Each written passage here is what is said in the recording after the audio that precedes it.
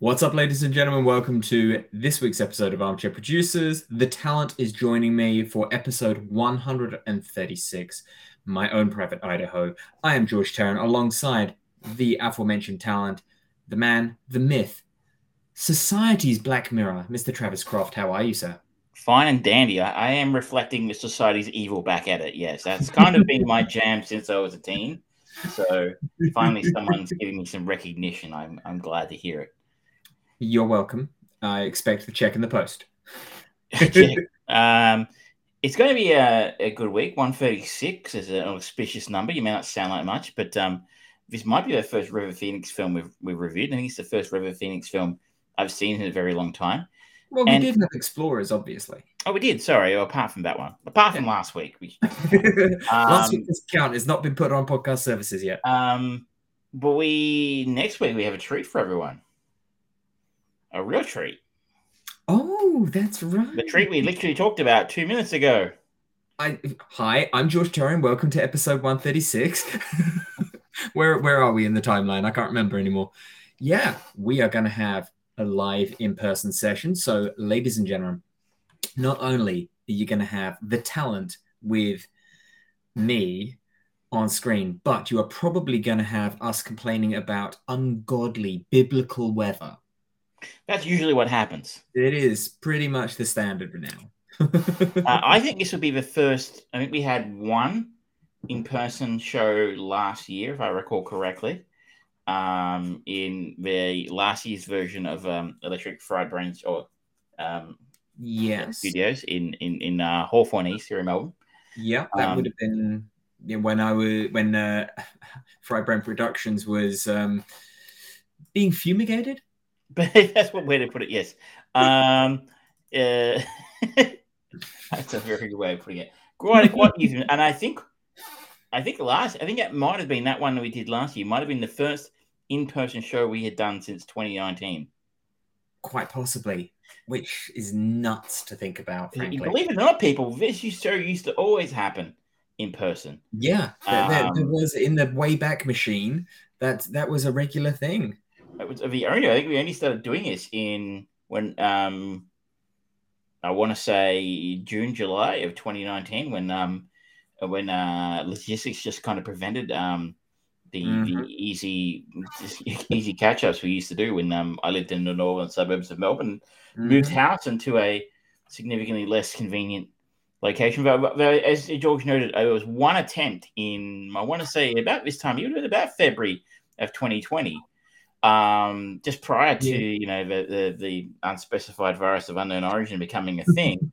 I did try to drive up to the official home of Fried Brain Productions. It was only prevented from doing so by a literal biblical event of epic proportions, rain, trees, dogs and cats living together, mass hysteria. It was nuts. I literally had to do off-road to get to the pub to catch up with you because there was just trees in the way. Trees on the road. I literally couldn't drive from the pub to your place. For everyone who thinks, trees come down all the time, ladies and gentlemen, these are King Lake trees. These are the size of like a Buick just falling down across the road. You don't want one to fall on you, and you sure as hell don't want to run into one. Yeah. So it's all this is to say it doesn't happen often anymore, and it's something we're all we're excited to do it for you. Yes, and hopefully you enjoy it next week. Exactly. So we are joined this week by Siren Divine. Hello. That's one of my friends from work. She's my work wife. Hello, Siren. I'm sorry you have to work with George. I think it's a pain many have experienced before. But, just keep it in mind. This too will pass. Yes, except for you, apparently. You're the only one who continuously comes back of your own choice. I've been working with you for 8 years, so, it's my cross to bear. It is true. You have been marked, and now you are property. That is it. Property of the Fried Brain Productions Corporation. A bit like very nefarious. Eventually, I will work my debt off. Lucky to say we've never had to work a shift together. It's true. It's true. She is an assistant manager at a company that I will keep under wraps because whatever. It just sounds more mysterious saying that. But yeah, she's a good one. She's all right. You're very, very mysterious. Yes. Well, she is an enigma. Yeah. So, let's get on with the show. If you're listening to the podcast later, by the way, you too can get a shout out like Siren Divine. We stream a show live from about 7 to 7:30 Australian Eastern Time, be it daylight or otherwise, on Twitch, on the YouTubes. Is it on the Facebook? Facebooks? The Facebook. If you if you'd like to jump on and have a chat with us, so like Siren Divine isn't doing now, please feel free. But yes, let's get on with the show. We've got a bit to cover this week. We've got a few bits, yeah. So we've got our chain movie of the week this week, which is My Own Private Idaho, the Gus Van Sant written and directed Journey of the Self story, starring River Phoenix and Keanu Reeves in two of their more iconic roles, I would say. Certainly, it was an unusual year of 1991 for Keanu Reeves because he did this and Speed, I think it was, in the same year. No, that was 95. I think this would have been Point Break. Point Break, yes, thank you. Sorry, yes. So he still very much had the baby puppy fat on. He was Stop saying that I'm adorable. That's Siren privately messaging me. We have got me choosing the next movie, and got an interesting one. We have got updates on Peacemaker and the Book of Boba Fett. Travis is going to talk to us about Card Counter, as well as his thoughts on Ghostbusters Afterlife. And I am going to talk. After the gym on Friday, I had a new weight regime with more weight put on. I ended up Saturday, Sunday, and Monday basically walking around like a T-Rex because I couldn't move higher than this, and my arms could only get to about there. So I was just walking around like a weird, unusual T-Rex. So I figured, why not embrace that? I watched the Jurassic World movies and some of the Jurassic Park movies. So I'll have a little bit of a retrospect on that in advance of later this year's Jurassic World Evolution or whatever it's called. I can't remember. Oh, Domination. As well as actually one of Siren Divine's favorite movie franchises, Underworld. So, I'm sorry. The first thing I was going to say was, do you even lift, bro? I do, and it hurts. If lifting weights is enough to drive one to watch Underworld, then I should quit going to the gym.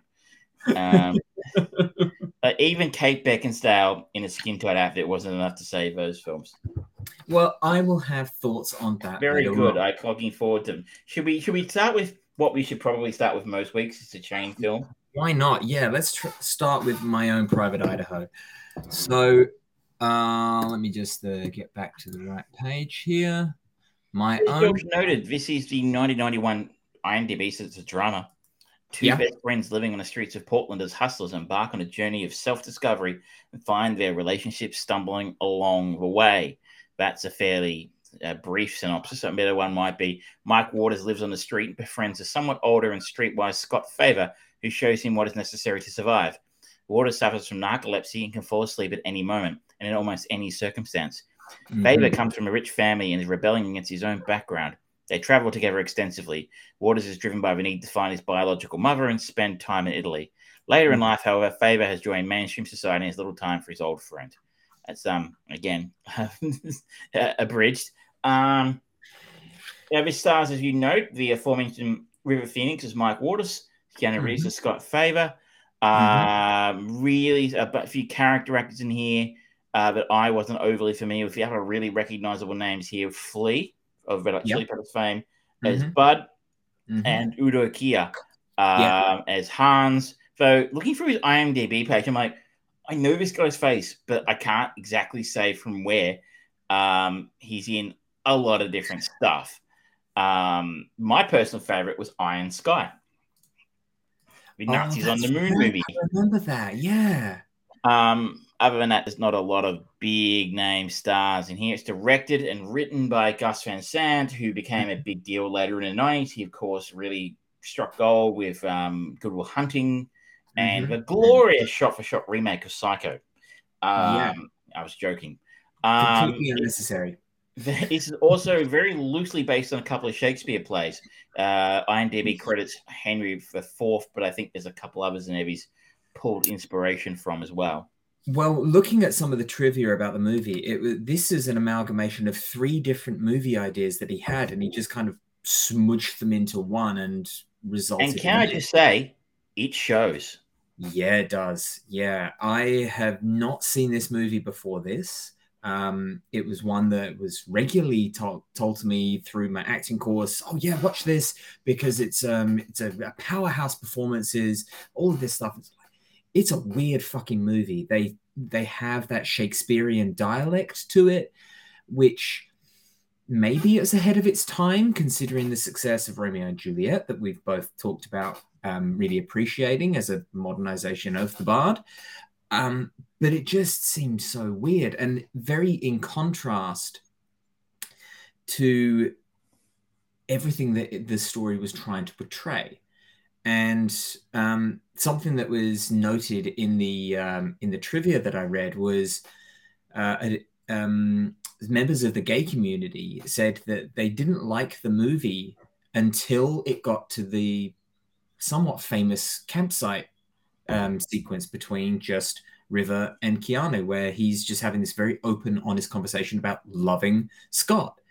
And it's the first time in the movie where the homosexual characters are not depicted as victims or kind of unfortunate bystanders of disastrous things going on in other people's lives. There's those very candid kind of shots of them in the cafe, just some of them talking about being raped and things like that. And it's very blasé spoken in the time, but it also very matter of fact. Oh yeah, this horrible thing happened to me on one of my first, dates, as they call them. I kind of wondered in that scene if those people were real. Apparently, one or two of them were, which doesn't surprise me because it kind of struck me as almost documentary-ish, and in a way, that is a little bit ahead of its time. It's the kind of thing that Chloe Zhao has done more recently in a film like Nomadland, where she cast real van dwellers alongside Frances McDormand, and it was quite she won an Oscar. It was effective. It was also boring. But to actually incorporate that kind of documentary sort of style footage or a documentary style scene into a narrative film was probably quite revolutionary in 1991. Yeah, it's there's a lot stylistically in this that has, I feel like, kind of been replicated and refined over the time, like the modernization of Shakespeare. It is now, you think of there's a lot of different Shakespearean adaptations that have happened. We talked about them last week a little bit, of the going into the 90s with the rom-com using Shakespeare as a base for it. You think about Romeo and Juliet. You think 10 Things I Hate About You. 10 Things I Hate About You, the tragedy of Macbeth that you talked about on Apple TV the other week. I think there was a very modern version of Othello around about 2000, 2001. Yeah, with Hartnett. Yeah. It was the thing to do. Yeah, and then that sort of like pseudo documentary thing. You talked about Chloe Zhao, and but at the same time, it's a very stark movie. It's very, very minimal, almost to the point of part of it kind of felt a little bit dogmatic and early Lars von Trier-ish, especially I guess spoilers at the end where they're at the funeral. There's Scott is attending the funeral of his father, and just off in the distance he sees the group that he used to hang with all having their own funeral, and it's very raw and primal in its kind of woe and then elation and just letting out all of these emotions. And it very much felt like an early Lars von Trier, just go with it kind of feel. It's weird. I gotta be honest, I'm not overly familiar with Lars von Trier, but you're right. This is a very this is indie filmmaking 90s style.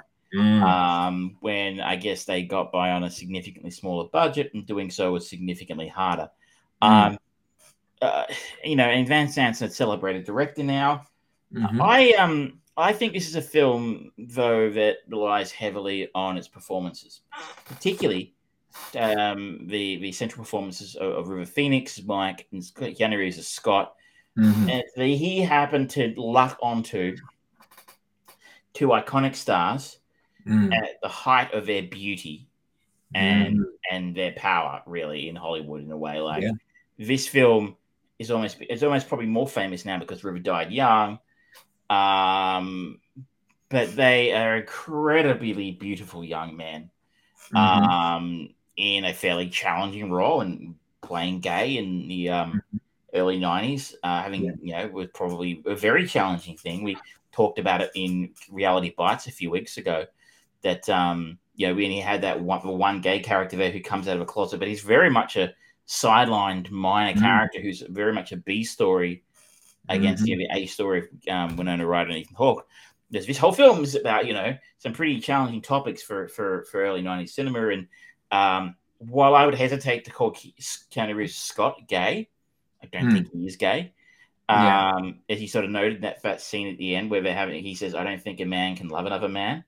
Mm. Whereas River Phoenix, I think in that scene would actually, you probably come and say, yes, he is gay, and not a major or a Mm. fairly notable American film to come out. We have a gay main character, and talk about Mhm. gay hustlers is a pretty, or at least street hustlers who engage in gay sex is a pretty challenging film to happen. So as you sort of said, it's an iconic role for two beautiful young men at the height of their powers that hold up, I think, a pretty weak film.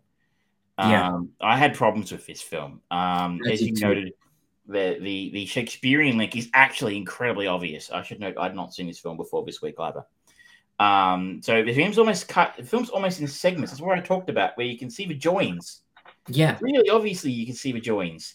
It's like two or three different films. You know what it reminded me of?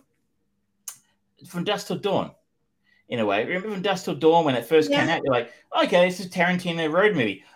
Okay, it's a vampire movie. Like that was Yeah. a really weird right turn that film took. But Um, the thing with, at least with Dust Till Dawn, is it kind of, while it did change gears and genres very abruptly, it kept with them for quite a while. Whereas with this one, he tries to merge them from one to another, it goes and it back just and ends forth. up. Like once you're right, Yeah. once Russell Dawn made its turn, it stayed on that road for the rest of the film. So Yeah. if we have the sequences in not just Portland, but Seattle as well, I think it's set at points Hmm. where we catch the guys hanging around with the group of street hustlers they hang with, including their leader, loosely speaking, Bob. Yeah. And they're in an abandoned hotel, or a virtually abandoned hotel they're living. And in their sort of shenanigans they get up to, including robbing people and Hmm. such. All that dialogue is Shakespearean-esque, Yeah. and I actually don't know that's actually the dialogue from an actual review, a la Mm. Romeo plus Juliet, which is actually the dialogue from the play. If Mm. these are lifted and shifted lines from something like Henry IV, Henry V, but it's loosely based on, or it's just inspired by, Yeah. I don't know, but you can't escape. Even if I didn't know it was Shakespearean from reading this, I would have known it because it's so obvious. Hmm. And okay, you're like, okay, this is interesting. This is fine. You're doing again. This is something revolutionary in 1991, but now not so much. Yeah. But then we cut to their scenes like you mentioned, the sort of face-to-face documentary style interviews with the hustlers and the horrible experiences they've had, and then we Mm. cut to the road trip section of a film Yeah. where that Shakespearean dialogue is gone. It's Yeah. just not there. And then we cut back later, and it's back again. Yeah. So it's almost like Shakespeare exists in Portland and Seattle, but when they go out west to the aforementioned Idaho, looking Yeah. for things, or when they go to Italy, no one speaks Shakespeareanly there. And it's like I don't understand. Mate, was there a deliberate choice to say what are you trying to say by saying people speak the film communicates this way here, but it communicates differently everywhere else? I kind of just wrote it off in my own mind as just part of the dressing that the character Bob likes to have. You know, they have this kind of breakdown of Bob where they scare the shit out of them and then make him just kind of talk and talk and talk and kind of go, oh, there were 2 men, there were 4 men, there were 9 men, there were 11 men, and they keep on pointing it all out. And every time Bob is on screen, it's almost like he is royalty. He's sitting essentially in a throne, or these like deep red colored clothes and things like that that kind of represent some air of royalty and high society amongst, you know, he's the king of the street urchins kind of thing, which I kind of wrote it off as just almost like language of court. But at the same time, it just was so jarring, suddenly going from that to a weird medley of young Easy Riders crossed with a touch of Withnail and I. A bit of that, yeah. It was just weird. And almost a bit like, you know, what was it was that film with Tim Roth in it where Rubenstein and what do we call it, dead Rosencrantz and Guildenstern. I remember I saw that with housemates of mine when they were very stoned back once upon a time. Kind of like Shakespearean, but winking at the audience at the same time. And we have our own very own Russian bot who's in the chat. So I do speak a little Russian, but I can't read that. So good evening to you, sir. If it wasn't the bots, where would we be? We are polite to the bots. You know, we owe our existence. Most of our subscribers are bots. Yeah. Some of my favorite people are bots. 5 out of 7 bots approve of Armchair Producers. Exactly. So I found it actually, but I also not much happens in this film. You know, it's a very sedate pace. It sort of sets. It's very talky, and it's not particularly uplifting at the same time.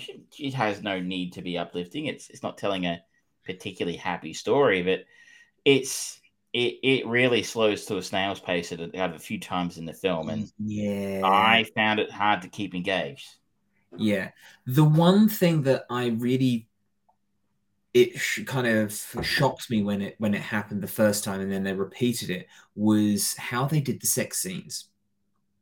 Those kind of frozen tableaus instead of just showing slow motion or anything like that. It was a really unique, interesting way of portraying sexual interaction, and I actually approved of it. I thought it was quite intelligent and a very clever way of getting that element of visual sex into a movie that it was technically under the Disney banner because it was released by New Line Cinemas later on and things like that. It was like it's a weird movie for Disney to kind of go, oh yeah, cool. Yeah, we know they've always been big on challenging social issues, Disney. Yeah, right. Don't say something. I found them odd, and I don't know what he was going for with that. I thought that was just another pretentious, stylized choice that didn't really do anything for the film besides look cool. Yeah, well, that's it. It was an interesting technical add to the movie, but it didn't actually add to the movie. It just further muddied the thematics of the whole thing because it's like, okay, this is just weird. It's interesting, but it doesn't add anything. Interesting. I think there was a trivia item here, but that took a very, very long time to do some of those scenes, and that was very, very cold. And yeah, good old Keanu. He committed. Yeah. Here we go. River Phoenix talked about the sex scene between Keanu Reeves and Kiara. Keanu was real naked with a beautiful Kiara. That scene was really a drag. He was having a great time with his girl, but it was freezing cold and they were dying. So I think they were more worried about the temperature than the nudity. That took 5 hours. Ooh. That's harsh. I think Chiara Caselli would be very familiar with the concept of shrinkage after that. No disrespect to Keanu. I'm no disrespect to him. I'm sure he's doing fine.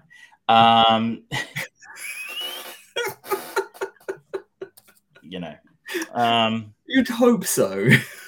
my favorite scene of the film actually Mm. was when they were all. It was a very interesting scene where we were all on covers of gay pornographic magazines and having a Yeah, conversation with each other. There's nothing else from a technical aspect because if you look at it and go, "Oh, that looks really good for 1991," and then you realize it was practical special effects. They were standing behind perspex screens without crap painted on them because they couldn't yeah, afford special effects. yeah. I thought that was just ingenuity at its peak. Really, really well done. It looks really good. But again, overall, it kind of set this weird fairy tale kind of theme to it, or this flight of fancy that nothing remotely like it gets picked up No, it throughout the doesn't rest happen of the again. This movie. film is very grounded for the rest of it, very Yeah, gritty. But then we've got this almost Lynchian, dream sequence. I thought it looked beautiful. It looked incredible, yeah, and I enjoyed watching it, and I yeah. enjoyed the interplay between the characters in that setting. But it didn't have. There was nothing else in this film that was in a similar vein. I Yeah, am really confused about what he was trying to do with this film. I yeah, go back to it again. It really feels like three ideas smushed together to yeah. make a feature, It and really I does. can't really understand apart from two incredibly beautiful young men at the height of their youth. Um, you know, I don't understand why this film is so iconic. I I really, really don't. wonder if it was just because of exposure of these two high-profile actors being in what at the time got labeled as a gay movie, and it wasn't exactly a common thing or financially popular thing to make your movie about. And yet it got two of the biggest, hottest young actors in Hollywood involved. It's like that's going to draw some attention, and it for better or worse, it pushes the gay button, which is still to this day it is underrepresented overall, especially in Hollywood. And I wonder if that happened because it does when talking with other people in cinematography and things like that. It kind of has now been superseded by the next big gay movie to really make it big, which was Brokeback Mountain. It did remind me of that, especially the fire, the Mm. campfire scene did kind of remind me a little bit of Brokeback Mountain. Yeah, But you're right. I mean, that was only what 2007, 2008, Brokeback Mountain, and yeah, that's quite what today it's 13, 14 years ago. 2005. Good lord, how was it that long ago? yeah, But that was 14 years later, and that was still pretty controversial. It had exactly. again Yeah, two yeah, hot, very very hot stars in Jake Gyllenhaal and Keith Ledger, yeah, playing homosexual characters, and even then that was 17 years ago. Fucking hell. yeah. But that was Getting quite old. controversial at the time. But I think we've come a long way from there. I think so too. Not certainly. I am not saying we need where we need to be. We're not at the final destination, and as you noted, representation is still poor. But we have made progress. I think maybe is the That's thing. true. That is true. Again, I'm not gay. I don't. We're fair to say we are not gay, so we're not part of the LGBTIQ community. So I probably shouldn't be saying that because you can come back to me. And go, actually, you know what? There's still this problem, that problem, that problem. But I just say from 1991, you would hope we made progress, and 30 years later, and we have. Whereas if you made Mm, this film today with who would Timothy Chalamet would be one of them, and probably. somebody else, I don't think there'd be anywhere near Finn Wolfhard. something like that. I don't think there'd be anywhere near a controversy for it being a gay film, but it Yeah. was. Um, Even to that point, there's if you were to do that, you could actually see some negative of it's like, oh, this Oscar bait. Pretty much, or it's almost come the other way now. It's like, why are there always gay characters in my movies now? Like we have we had a homosexual character in the Eternals. Hmm. Um, I believe Valkyrie is also Pan, I think. pansexual, if I'm not mistaken. So like we have LGBT characters in Hmm. the biggest Maybe. franchise of films the universe has ever known. So, like, people, it's come a long way, is what I would say, and I think that's a good thing. And maybe this film is a film that needed to happen to get that, as part of that fight. And in which case, good luck to you. But maybe, and also maybe it hasn't aged well. Maybe it's just a case of the stuff that was shocking in 1991, 92 is just a bit blasé in 2022. And maybe you needed that shock and awe to kind of, engage you in the story in a way that I didn't find engaging. I do wonder, I think you're probably right in that regard, and I also wonder if this is kind of one of those seed movies where it was because of the attention that it got at the time, young filmmakers and writers that are now actually working, they use this as like, oh wow, you can do that sort of stuff. That's cool, and it was an inspiration for people. I've heard it said that maybe this film inspired someone like Baz Luhrmann with that Romeo plus Juliet film he made 5 years after this. I don't know if that's true at all. I haven't got a source. I haven't seen it cited anywhere, but it was just a suggestion that as a very modern, because this is a very 90s film as well. Oh yeah, as a very modern film. Maybe the idea of incorporating, Shakespearean language into a more modern setting. Well, he's not exactly the first person to do that, but maybe that was something that inspired Baz Luhrmann a few years later. Yeah. I'm glad I've seen it now. I actually had a dinner with a friend this evening after work and before the show, and I was talking, and somehow, despite the fact that obviously I didn't love this film, I still managed to convince my friend Susie to actually go away and watch it. So, there you go. If you haven't seen it, I think I would recommend watching it. I think it's worth seeing, if nothing else. It does say to me that we lost a tremendous talent when River Phoenix passed away. What he would have done with his career. I mean, we see his brother is also an incredible star. What a joy it would have been to have seen those two guys in a movie together. Can you imagine a movie with River Phoenix and Heath Ledger? Yeah. Boom. I mean, yeah, he would have achieved great things. There was talk, he was the next James Dean and doing keeping him that he died young. Yeah. But he was a tremendous talent, and what a shame he passed away at the young age of 23. Yeah. But now it is my turn to take the reins. Keys. And I said it before that I'm going to take us to a little bit of an unusual place. I'm going to follow Chiara Caselli, who ended up being Scott's wife that he met in Italy. She was in the 2002 movie Ripley's Game, which is a dying man in need of money is persuaded to assassinate a European crime boss. Now, this is an interesting movie because it's a pseudo sequel to The Talented Mr. Ripley, as it does follow on the character of Tom Ripley, played in this movie by one classic, John Malkovich. It also stars Dougray Scott, Race Winston, Lena Headey, and not too many other big name stars, certainly in English, Australian, American, because it largely takes place in Europe. So there's a lot of European stars in there. It is directed by one Liliana Cavani, who I don't think I know any more of her work either. So it's just an interesting one that, it looks like she's best known for a lot of international stuff. And Italian films. I've never saw the first Talented Mr. Ripley, so I'll be curious to see if it's a film I needed to have seen and to see the sequel, to see the soft sequel. I have seen this before, but I really don't remember it. So it's going to be a whole new take for me. But that is our link in the chain for this week. It is going to be Ripley's Game. Good choice. It's going to be a little bit left to center. Yeah.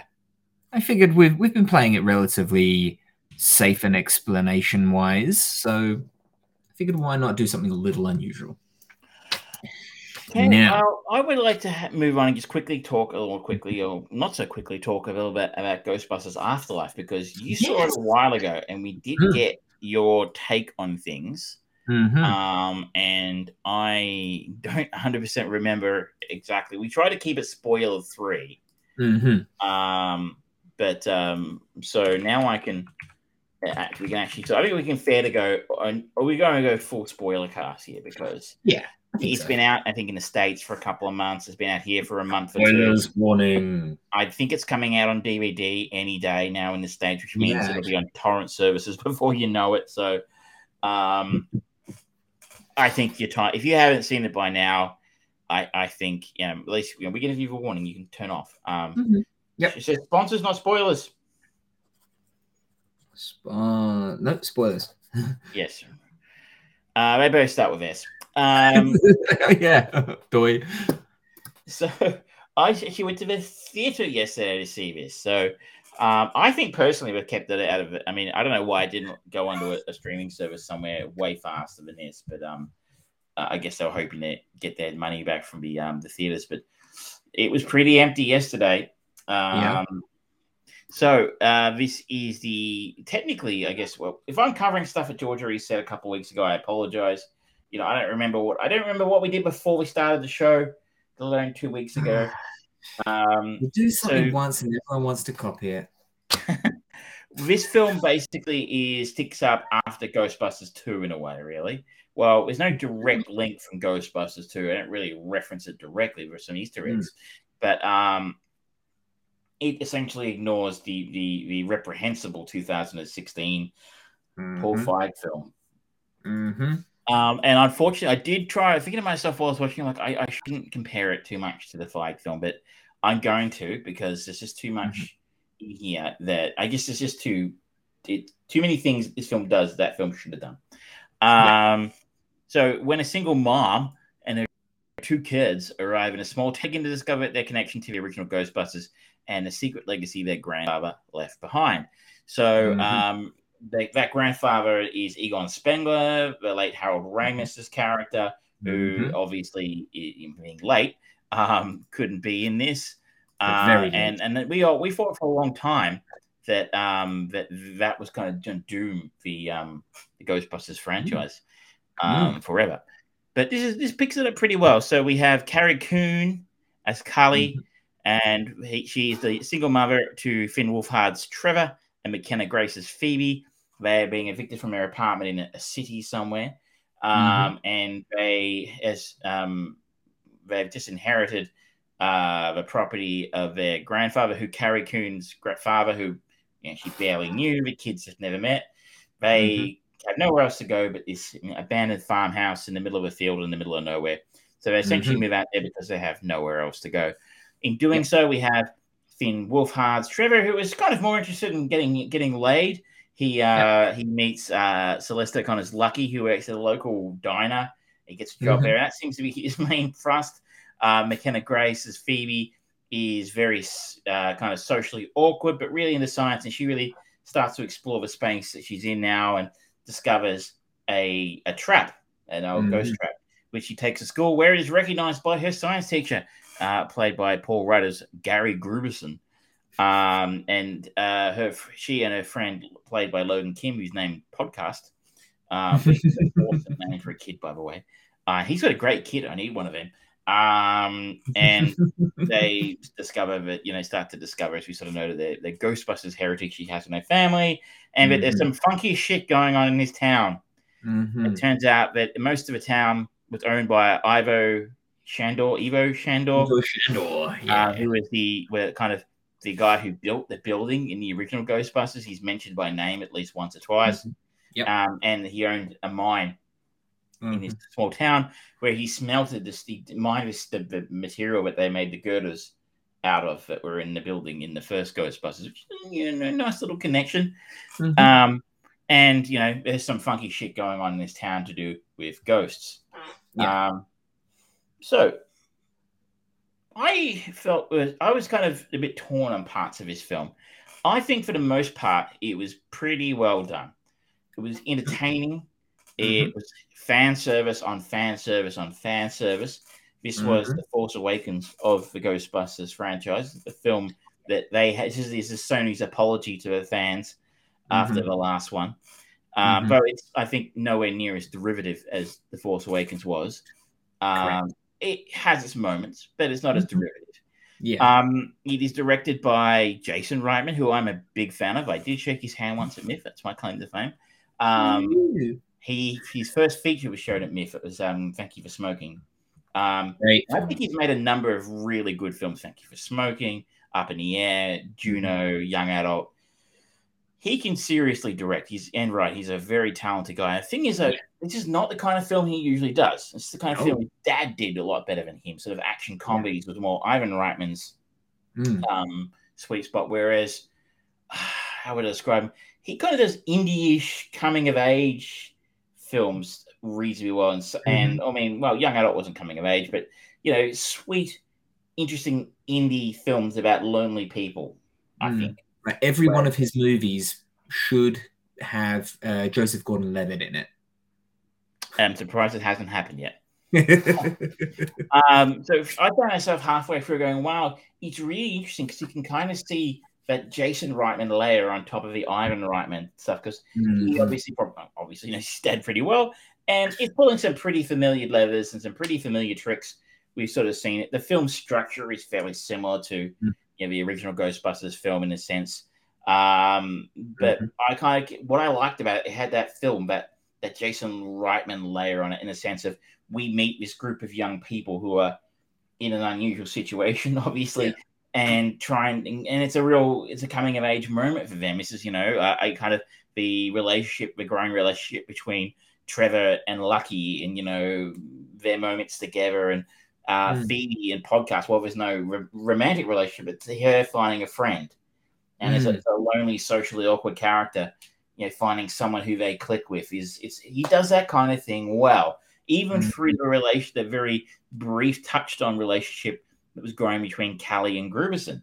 Again, he's just something he doesn't just do young people. One of the things I like Reitman did very well in Young Adult was he has a sort of an almost middle-aged Shelley Theron going back to her hometown as a published writer, and trying to get back together with the guy she liked in high school and stuff. She says he's a very cynical and odd character.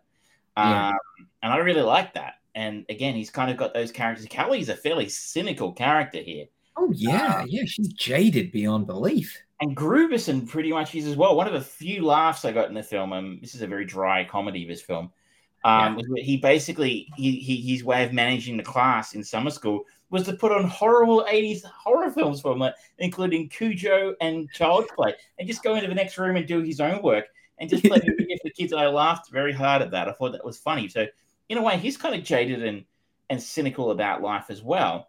Yeah. And I like that he does these jaded, cynical characters very well. And so I found those relationships really nice, really believable. And that was nicely built on top of the existing Ghostbusters structure that was still there from last time. But we had the same score pretty much. And just as a note on that, the score was just perfectly used, that it sent those tingles down your spine at the appropriate times, when even just little audio nods of ghosts, or the traps opening up, or this the proton packs turning on, and that kind of noise. This film goes to show that he gets it. He gets it. Jason Reitman gets it. Yeah. I've seen some people criticize this, going, "Oh, it's just a retread of Ghostbusters." I'm like, yeah, if you look under the surface, it's the same. Like I said, the same parts of it, but it's got a new hat. It wasn't as forced as something like The Force Awakens, which you're being slapped around the face, going, "Remember this? Remember this? This is cool," Or the Matrix Resurrections. Yes, well, except remember going, the Matrix Resurrections did it a little bit differently, but yeah, it was trying to, play back those moments again in a different way, but they were there. This one, it has a different way of doing it in a sense. Like you guys are saying, beats are there, I suppose, but I felt like it did it in a different enough way to keep it interesting for me. But the sound, the importance of sound. Imagine if you'd read that Disney had done the sequels to Star Wars, and they changed the sound of the blaster rifles that the Stormtroopers shoot. Achoo! Instantly noticeable, right? That sound is iconic. Not just the music, John Williams score. The sound of a blasters is iconic. You know, the sound of a speeder bike is iconic. The sound of a lightsaber switching on is iconic. You can't just change these things, you know, or ignore them. The sound cues in every way just as important as the music and the, you know, the story elements and stuff like that. And so he gets this. So sound is a very important element here, and he really it revels in it. And these are the fan service moments. Yeah. And like I was saying about like that tingle factor from the music cues, from the sound cues, he intelligently used it to elicit a response for something that was happening on screen as well. So it further heightened your emotional engagement and attachment to it. Like the first time that Finn's character like uncloaks the Ecto One, it's like and just getting that little touch of music in there, even though it's beaten up to sin, it's a trash pile more than we've ever seen it before. I just felt that connection, you know, and it wasn't just straight up, hey, remember this, look at this, remember this. It was like, look at this thing that is aged. You have fond memories of this. You want to build that. And it actually kind of got me into the mindset of Finn as he was like, okay, I can bring you back. It was awesome. It was, and it also falls into the tagline of the movie, Afterlife, and that is a big theme for the story here. Not only it's ghosts in the afterlife, but what happens after these monumental moments, such as how the original Ghostbusters team break down. We hear the relationships between them break down and become very sour and bitter, and they've had to move on. It's a variation of Afterlife. The mum reconnecting with an estranged father, the grandkids. Everything is all about this moving on from a traumatic moment, and it plays it really well. Intelligent use of the theme. I agree with all that. Now, I did have some problems with this film, though. Spoiler alert. Big time spoiler. It's probably out and about. Like the original cast do make an appearance. The rest of the original cast make an appearance at the end. They do just sort of turn up out of nowhere and help them fight the big bad at the end of the film. I was like, yeah, you could have spent a little bit more time on that. Like, it just, I mean, obviously, I was waiting for it to happen. Yeah. But, like, I was like, fine, one extra scene. You know, there's a good scene, actually, at one point where Phoebe contacts Ray in the occult bookstore and gets his interest, and he lets him know that Egon's dead and that, you know, the ghosts are coming back or something of that nature. One extra scene at the end of that, like, could have been enough. Like, him hanging up and him picking up the phone and going, Venkman, and cut there. Then we know Ray's planning on something, and it's foreshadowing. They foreshadowed nothing. They just turned up. Which, you know, like, yeah, it's forgivable, but, you know, I was like, for the time of 30 seconds, it would have made just enough of a difference.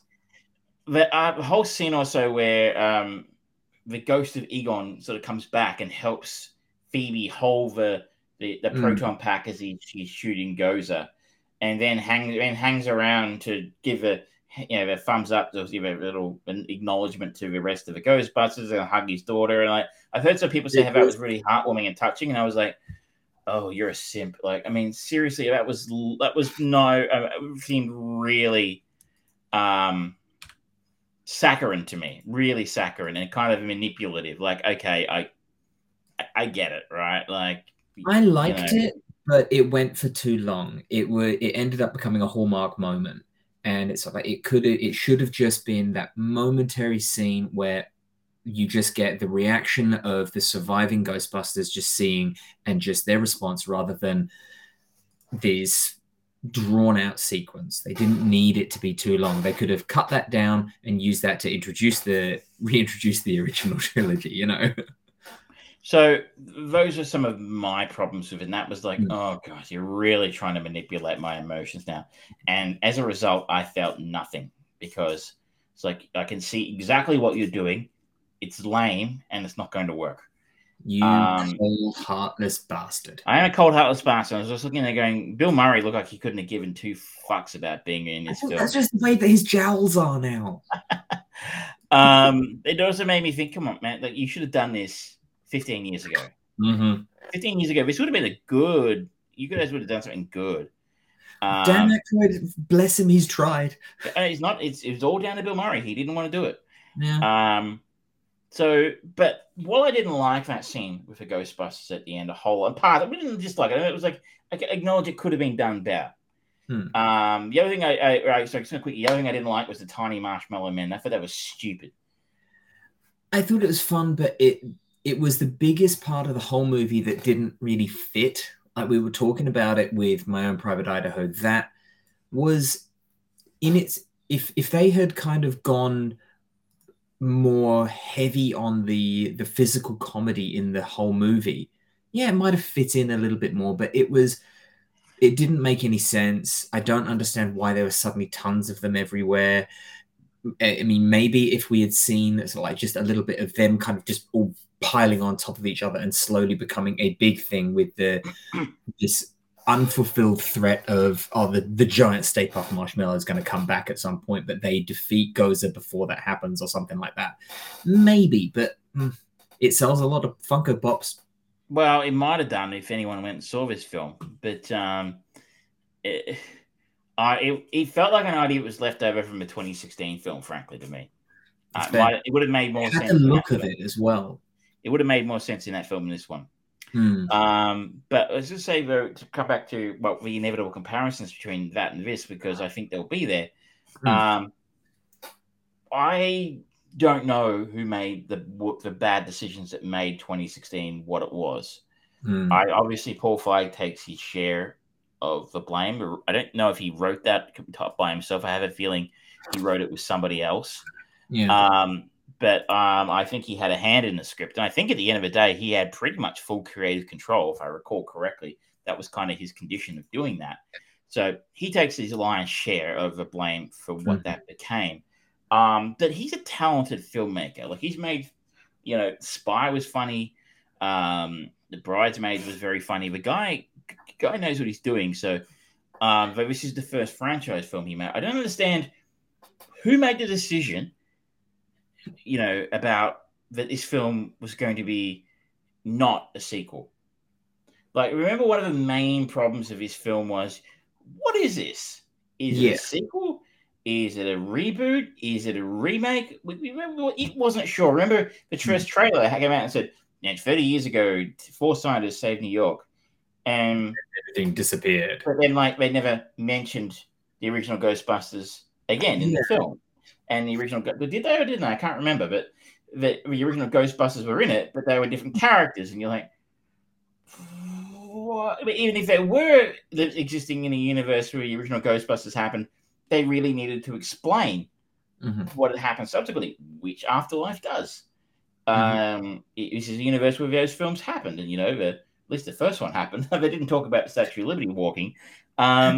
They did talk about those films, and they acknowledged that nothing had happened for a long time. And that's kind of why people had forgotten about them.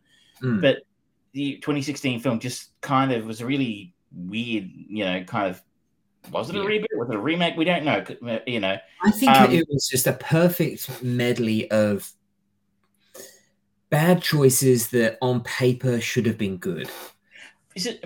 I'm not even going to go into the fact of being women or anything like that, because I've said many times, at least 3 of them I know to be extraordinarily talented comic actors.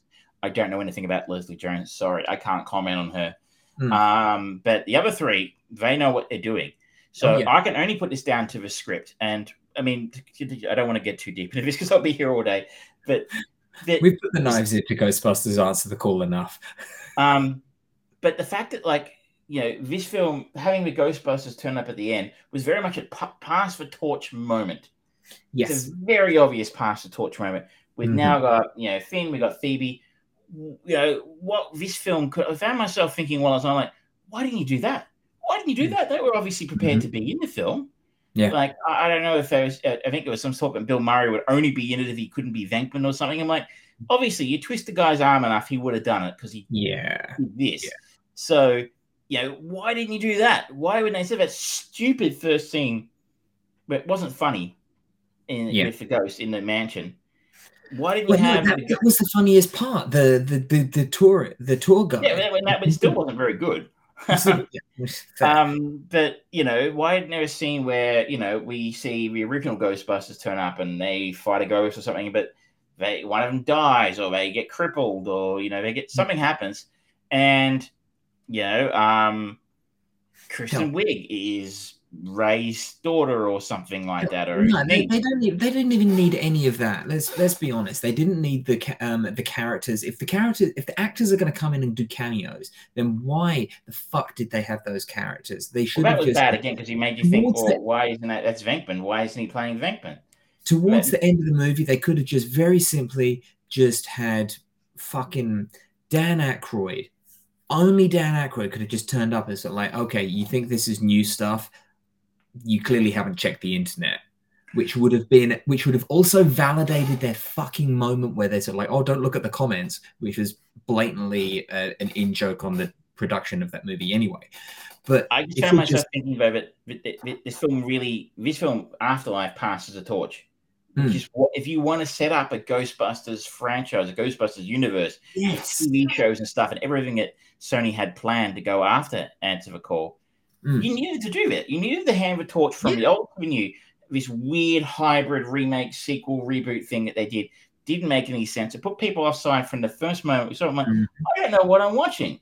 And you needed some fan service in there. We're trying to sell like we've got no fan service. Like it's a good thing, like.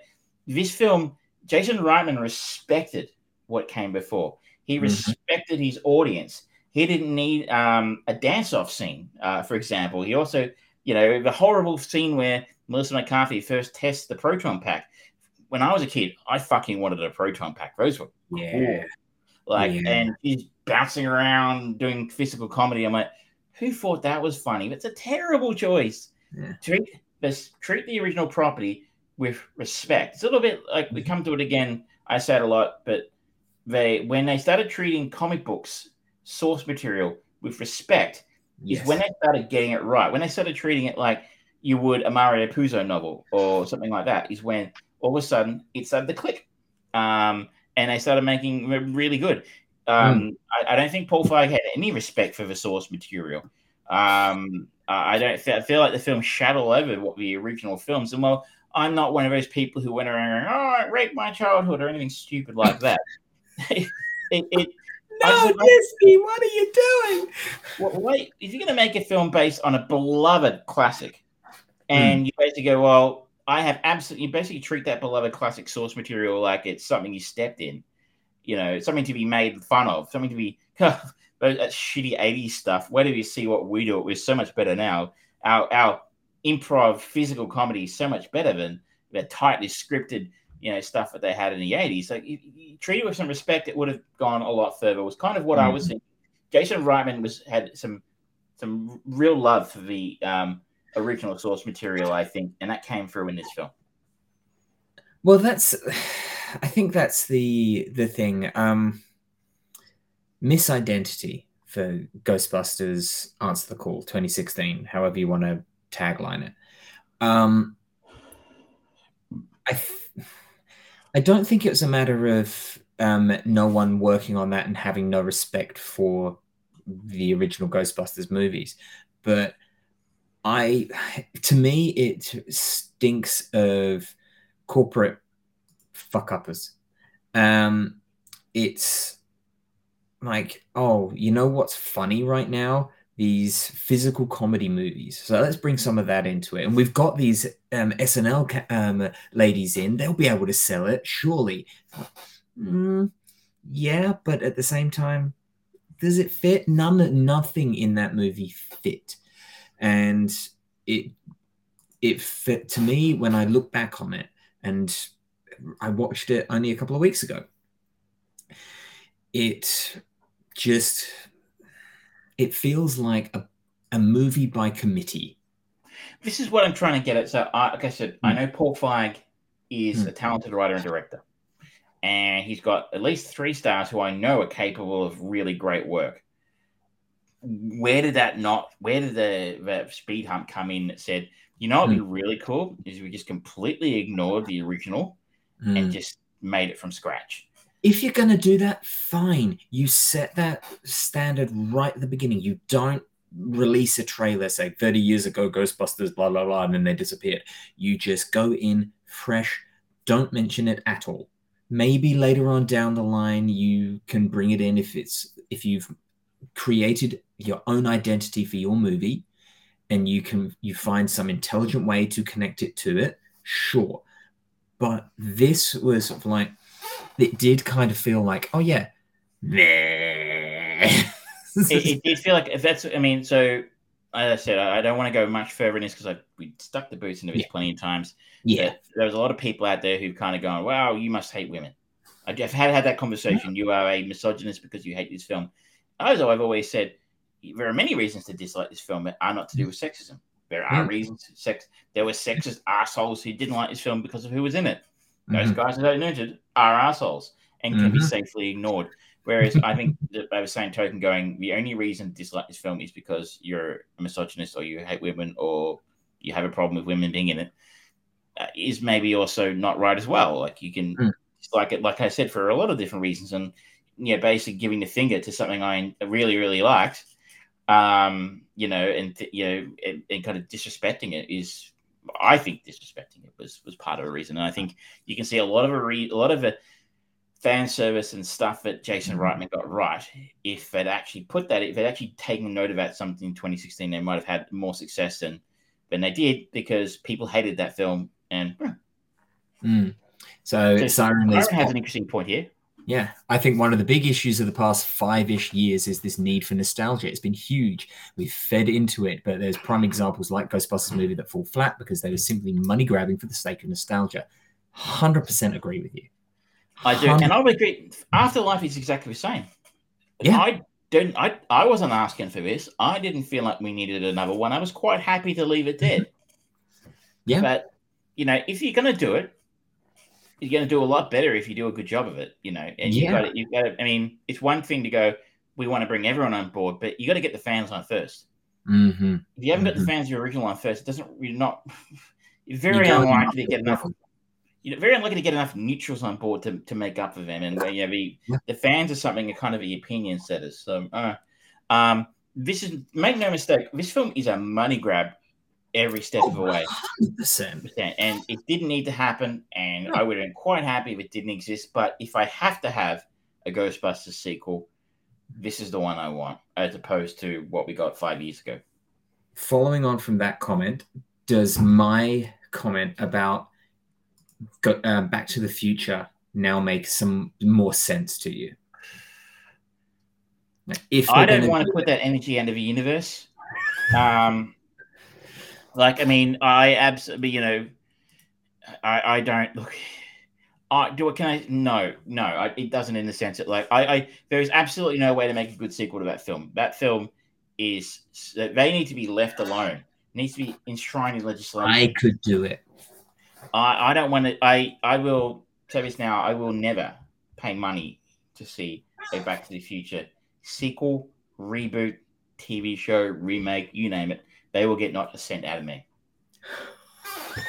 Oh, that is a hard line right there. And I think that's a good way to end our conversation on Back to the Future Afterlife. Time for our sponsor? I think it is time for our sponsors. And let me just make a note of the timestamp there. Jesus, we're already up to an hour. Sometimes I agree. Some things should be left in the past. And Back to the Future will be left in the past until Bob Gale dies. The creator of the film has said he will not entertain a remake, a reboot, or anything of that nature. But when he passes away, who knows what his estate will do. All right. So who are our sponsors this week, Travis? Our sponsors this week are the 1990 ABC Kids Game Show Vidiot that used to air on the afternoon show here in Australia. I used to love this show. I wanted to be on this show so fucking badly, but they shot it in Sydney. Now, don't forget, ladies and gentlemen, use hashtag no discount at checkout to get no discount for all of our sponsors. Afternoon. Controversy. Afternoon.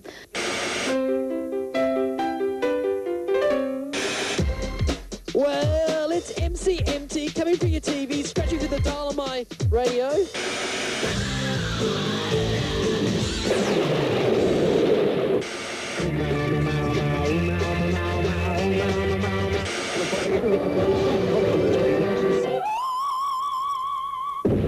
Hello, welcome to the afternoon show. Another big week ahead of us. Hope you had a good weekend.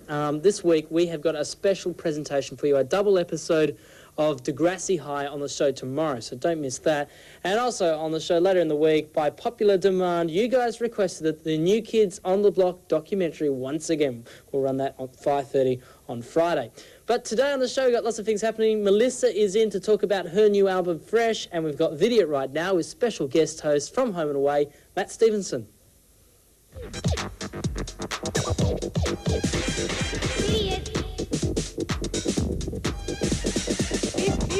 Idiot.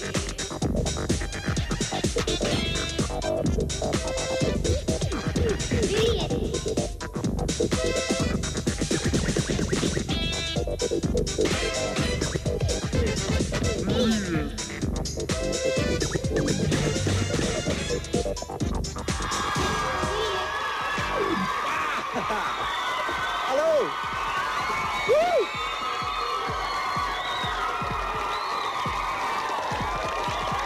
Good afternoon, hi.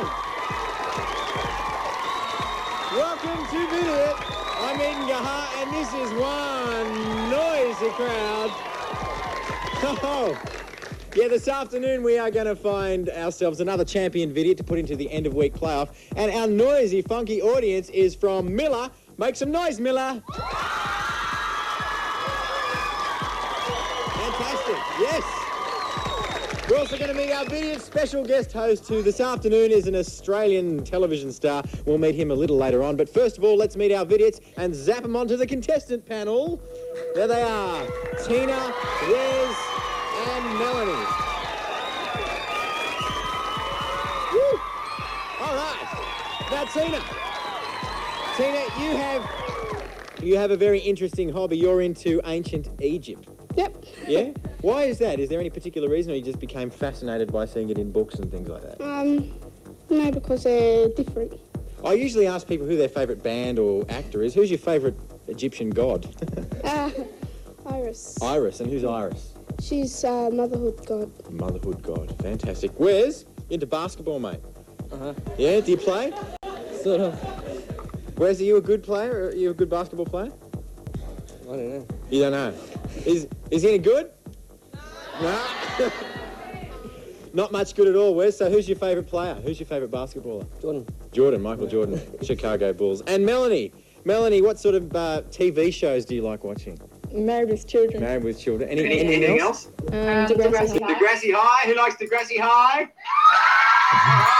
Degrassi High and the clothing that we wore back in those days. Good God. It's a kids pop culture game show. I wanted to be on it so much.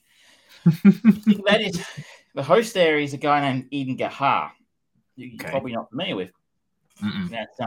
That's what he was doing in 1992. Subsequently went on to be the executive producer of shows like The Biggest Loser, MasterChef in the USA, The Island of Bear Grylls, The Apprentice, Survivor, in the United States. So he's kind of a big deal in reality television. Yeah, reality TV. He learnt how to farm young talent early, I guess. Well, you see him trying to make those kids sound interesting in 1992, and I don't know, I'm not really good at anything. I really know nothing. I didn't think Australia could make me cringe anymore, but I was wrong. Oh, contraire. Challenge accepted, Siren. Tune in next week. The contest has been laid down. Now, what should we talk about We want next? to talk Should about we Jurassic Park. Yeah, okay. So, I went down the nostalgia route somewhat and watched Jurassic Park and the Jurassic World movies, partly because I was having to walk around like a T-Rex, and it was fun just going, making really bad T-Rex noises. But also because we have got a new movie that is finally coming out later this year. And I realized something about the Jurassic Park, Jurassic World movies. None of them are particularly good. What's a hot take? The first one's a classic. No. The first one is the only one that can stand through the test of good. It is a classic, especially the John Williams score. It's just beautiful, tingles, love it. And that was the one and only movie out of all of them that really captured the childlike glee. You're right. So if you're talking about the sequels, I mean, the two sequels from the original sequels, Jurassic Park 2 and 3, are trash. Absolute trash. And I wonder, looking back on them now and looking at what the franchise is now, if they are now no longer like the original Jurassic Park source material by Michael Crichton it's got more of a horror element to it. And there's definitely more of the focus of corporations on it. Like the character of John Hammond in the books, he's not a cute and cuddly Santa Claus like guy that we were presented with. He's much more nefarious, and that kind of aesthetic of a character is very prevalent in every single other Jurassic Park, Jurassic World movie. And now it's almost become a bizarre message movie about pro-life and pro-choice and the evils of corporate nature. I'm sorry, I only missed a memo. I don't remember there being a pro-life message in Jurassic Park. Well, that's the thing, especially in Jurassic World. There's just this regular reminder of whilst these creatures were genetically created in a lab, that does not make them anyone's property. They are still their own sentient entities. Oh, okay. We're talking about the new films here, right? Yes. I have not seen any of the new generation of Jurassic. Thing is, as you sort of note, the first one was really fucking good. Like a masterpiece, classic of all time. Spielberg at the peak of his powers. And Lucas actually directed some of the second unit stuff on that film. Like Spielberg went off to shoot Schindler's List and left it to Lucas to finish. Like, I mean, like the guy hasn't got a great rep as a director, but he did Star Wars. Come on. He came up with Indiana Jones. Like, come on. Like, I mean, that's pretty good. If you're going to leave a film in the care of someone, leaving it in the care of George Lucas is probably a decent way of going about it. Yeah. But the sequels, like I said, were trash. I never enjoyed them. There's nothing good about them. Cynical cash grabs. So, I mean, I kind of, again, a bit like Ghostbusters, was like, sorry, I never felt like I needed any more of that story. 3 was more than enough. So, a 4th film and a 5th film just got Chris Pratt in it. It never got me in the door. Should I watch Jurassic World? Huh? Should I watch Jurassic World? No. Your jaded narcissism would just... Narcissism? I knew that would get right out of you. I resemble that remark. No, it's... They're entirely unnecessary, and while they are better, both of the new movies are better than Jurassic Park 2 and Jurassic Park 3, they still cannot hold a torch to Jurassic Park, purely because they forget the childlike delight of seeing the dinosaur for the first time. And Jurassic World, we are reintroduced to the world of Jurassic Park and the environment of Jurassic Park years after the disasters that took place in Jurassic Park 1, 2, and 3. And for a couple of years now, Jurassic World has been fully functional, operational. People have been safely going to see dinosaurs coming and going, and they, like any theme park, every now and then they bring out a new ride, bigger, better, badder dinosaur that they resurrect from the dead. And we are kind of stuck because none of the characters that we are presented with in these movies are gateways that we can latch onto for love of dinosaurs. In the first movie, whilst he hated technology, Sam Neill's character loved dinosaurs. He was just passionate about it. And so the older generation of audience could latch onto him. So like, oh yeah, I remember loving dinosaurs when I was a kid. That he was their gateway. And you still had that cynicist just there kind of with Jeff Goldblum's character. And then for the younger audience, you had Lex and Tim, who were particularly Tim, who is that just like overly passionate, like, I'm going to talk to you about dinosaurs until you cannot stand it and you are going to have to trick me into another car. Which is all the other kids, young kids. I don't care who you are. As a young kid, everyone goes through a dinosaur phase. I didn't. Well, you were never a kid. True. I came in this world fully formed. A bit like Nuclear Man and Superman 4. Just like bad movies and a strand of Superman's hair thrown into the sun. There you go. Done. And that's the recipe for a Travis. But the Pepperidge Farm remembers. In Jurassic World, we have the kid who played the kid in Iron Man 3, whose name I can't remember and I don't really care. He is supposed to, there's thrown away lines where they're saying, oh, you're supposed to be a genius or something. And he never does anything that's genius. I mean, his genius moment is where they're in one of these like gyrospheres that's supposed to be safe and impenetrable. Guess what happens? But they take it off road and they're like, oh, look, 4 dinosaurs. It's like, there's 5. And they're like, oh, there's 4. 1, 2, 3, 4. It's like 5. And he's just counting the reflection of one behind them. Like, wow, that's your genius moment? Okay, sure, whatever. But he's annoying. He's not a good gateway for the young audience to really get to engage. And then you've got the adult characters. Bryce Dallas Howard is a corporate shill. Don't think anyone's going, oh, yeah, I remember wanting to be a corporate shill. You're not going to empathize with that character. And then you've got Chris Pratt, who is trying to be a little bit modern animal lover, Steve Irwin-ish kind of character, but he doesn't go full Steve Irwin. So he's just...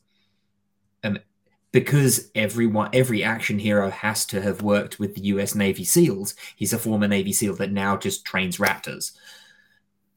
Career progression. Yeah. It's a convoluted mess. Again, I said it with Ghostbusters Answer the Call of it being a movie by Community. This is another one of those. It's like, okay, so what do people want from Jurassic Park? They want the T-Rex. They love the raptor. They need to have those scares. Okay, so we've got to get good CGI and special effects in there. We should get some known actors in there to just, carry the movie along. Everything's done serviceably. And Colin Trevorrow, I don't know if he's a good director or not. He was supposed to direct the third of the Star Wars new trilogy and left. Creative differences there, and he decided to go back after missing the second Jurassic World movie. He's gone back for the third one. I don't know. I think the answer is probably no. He's made one good film. That's the time travel, not guaranteed.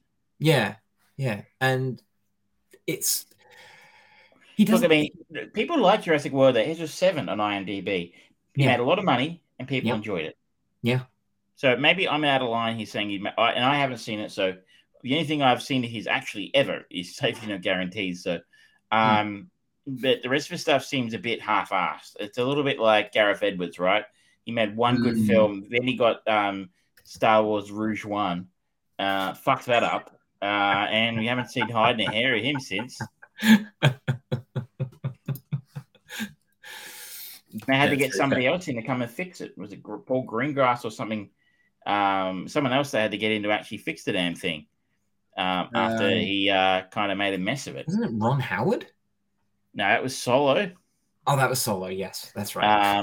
The I can't remember the exact. Someone came in to actually fix it. They had to hire someone to do reshoots and recut it and re-edit it, and it wasn't him. It wasn't that. He's not him. Like, he's kind of grouped them together because the Disney just started throwing these huge films at young filmmakers, which on the surface is great, but I think these were young filmmakers who'd made one good film. We've talked about it in the past of those indie darling directors who make a hit indie movie, and then suddenly they are offered the keys to the kingdom. Go off and make this. Like, whilst I really appreciate big companies putting their faith, at least cursorily, in independent filmmakers, those independent filmmakers probably don't actually know how to work in a corporate industry, and it is a very big machine. It's a machine. FYI, it was Tony Gilroy, by the way, who paid $5 million for 12 weeks' work to recut, re-edit it, and stuff. Rouge One. Sorry to Paul Greengrass, it wasn't you. But you're right. It's a skill to work in these kind of films. But you just look at Edgar Wright, prime example. Independent success with the Cornetto trilogy, as well as the darling success of Scott Pilgrim. Tried to make Ant-Man. Creative differences. He couldn't work within the Disney machine, and that is what Disney is. Every single one of their movies, whether it's Star Wars or any of their Marvel stuff or any of their live action stuff, they have created these machines to make $1 billion. That's all they care about. They need someone who comes in, can fit that cog perfectly there, keep it all going, keep it under budget, hit that deadline, and maybe if they're really clever, put a little bit of their own flair in there. That's all that they want from their directors. You saw the light shine on that a little bit last year with Black Widow. The first director they offered that film to before Kate Shortland said no thanks. It's basically she was told you don't have to worry about filming the action scenes. We'll get somebody else to do that. So I feel like you probably also coming from the indie world, you have zero control over what your film is. You are kind of very much told what to do, I think. So I wonder if that's Trevorrow's problem. He just, maybe Jurassic is he has a little more control. He feels a little more comfortable in that world than he did in the Disney world. Maybe. But I just think that they still haven't. They've failed for 1993. I think the first Jurassic Park movie came out in 94. 93. Yeah. 93. Yeah. There we go. They have not been able to recapture the soul of that movie. They have gotten closer with these more recent two, but still, nah. They're cash machines, and that's it. Entertaining if you want something in the background that you don't really have to pay attention to. Will you be checking out the new one? I will, because I love dinosaurs. And the fact that they are really promoting the fact that they've got the original actors of Jeff Goldblum, Sam Neill, and Laura Dern all coming back in some way. I'm curious to see how that goes. And part of me, it's just because I loved the game when it came out on PlayStation, Dino Crisis. And the idea of just evolving the Jurassic World franchise to just end up being a Dino Crisis movie series would be just so much fun. Well, yeah, maybe finally that video game movie we've been waiting for. Yes, we hope so. One day that bet will pay dividends. What are you going to talk about now, sir? Let's talk about the card counter. The card counter. Okay, tell me about the card counter because I know nothing about the card counter. And let me just say straight up, that is the perfect way to go into this film. Okay. Unfortunately, that's about to change for you, though. I watched this film earlier in the week, and I literally knew nothing about it except it starred Oscar Isaac, and it was directed by Paul Schrader. Okay. Those were two pieces of information I had. Okay. The card counter. Redemption is the long game in Paul Schrader's The Card Counter, told with Schrader's trademark cinematic intensity. This revenge thriller tells the story of an ex-military interrogator turned gambler haunted by the ghosts of his past. It does star Oscar Isaac as William Tell. That's not his real name, but that's how he goes. Tiffany Haddish as Lalinda.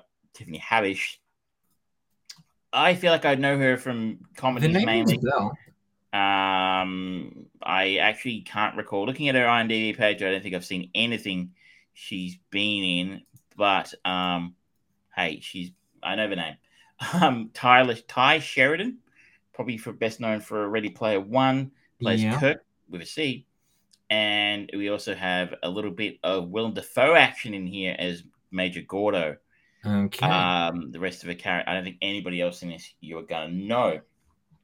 Okay. So, the film, written and directed by Schrader, follows William Tell, Oscar Isaac, a gambler and former serviceman who sets out to reform a young man seeking revenge on a mutual enemy from their past. Tell just wants to play cards. His Spartan existence on a casino trail is shattered when he is approached by Kirk, a vulnerable and angry young man seeking help to execute his plan for revenge on a retired military major. Tell sees a chance of redemption through his relationship with Kirk, gaining backing from a mysterious gambling financier, Lalinda. Tell takes Kirk with him on the road, going from casino to casino until the unlikely trio set their sights on winning the World Series of Poker in Las Vegas. But keeping Kirk in a straight and narrow proves impossible, dragging Tell back into the darkness of his past. Okay. Now, straight up, I thought this film was an absolute masterpiece in a lot of ways. Okay. Particularly Oscar Isaac's performance, which I thought was exceptional. Like, I don't know when the Oscar nominations come out. They must be soon. But I would not be surprised at all to see Oscar Isaac's name up there getting a nod, because I think this is probably the performance of his career to date for me. Interesting though, I realized, I didn't know a lot of his stuff apart from Star Wars. And I think he did a film called Eastern Promises or something like not it.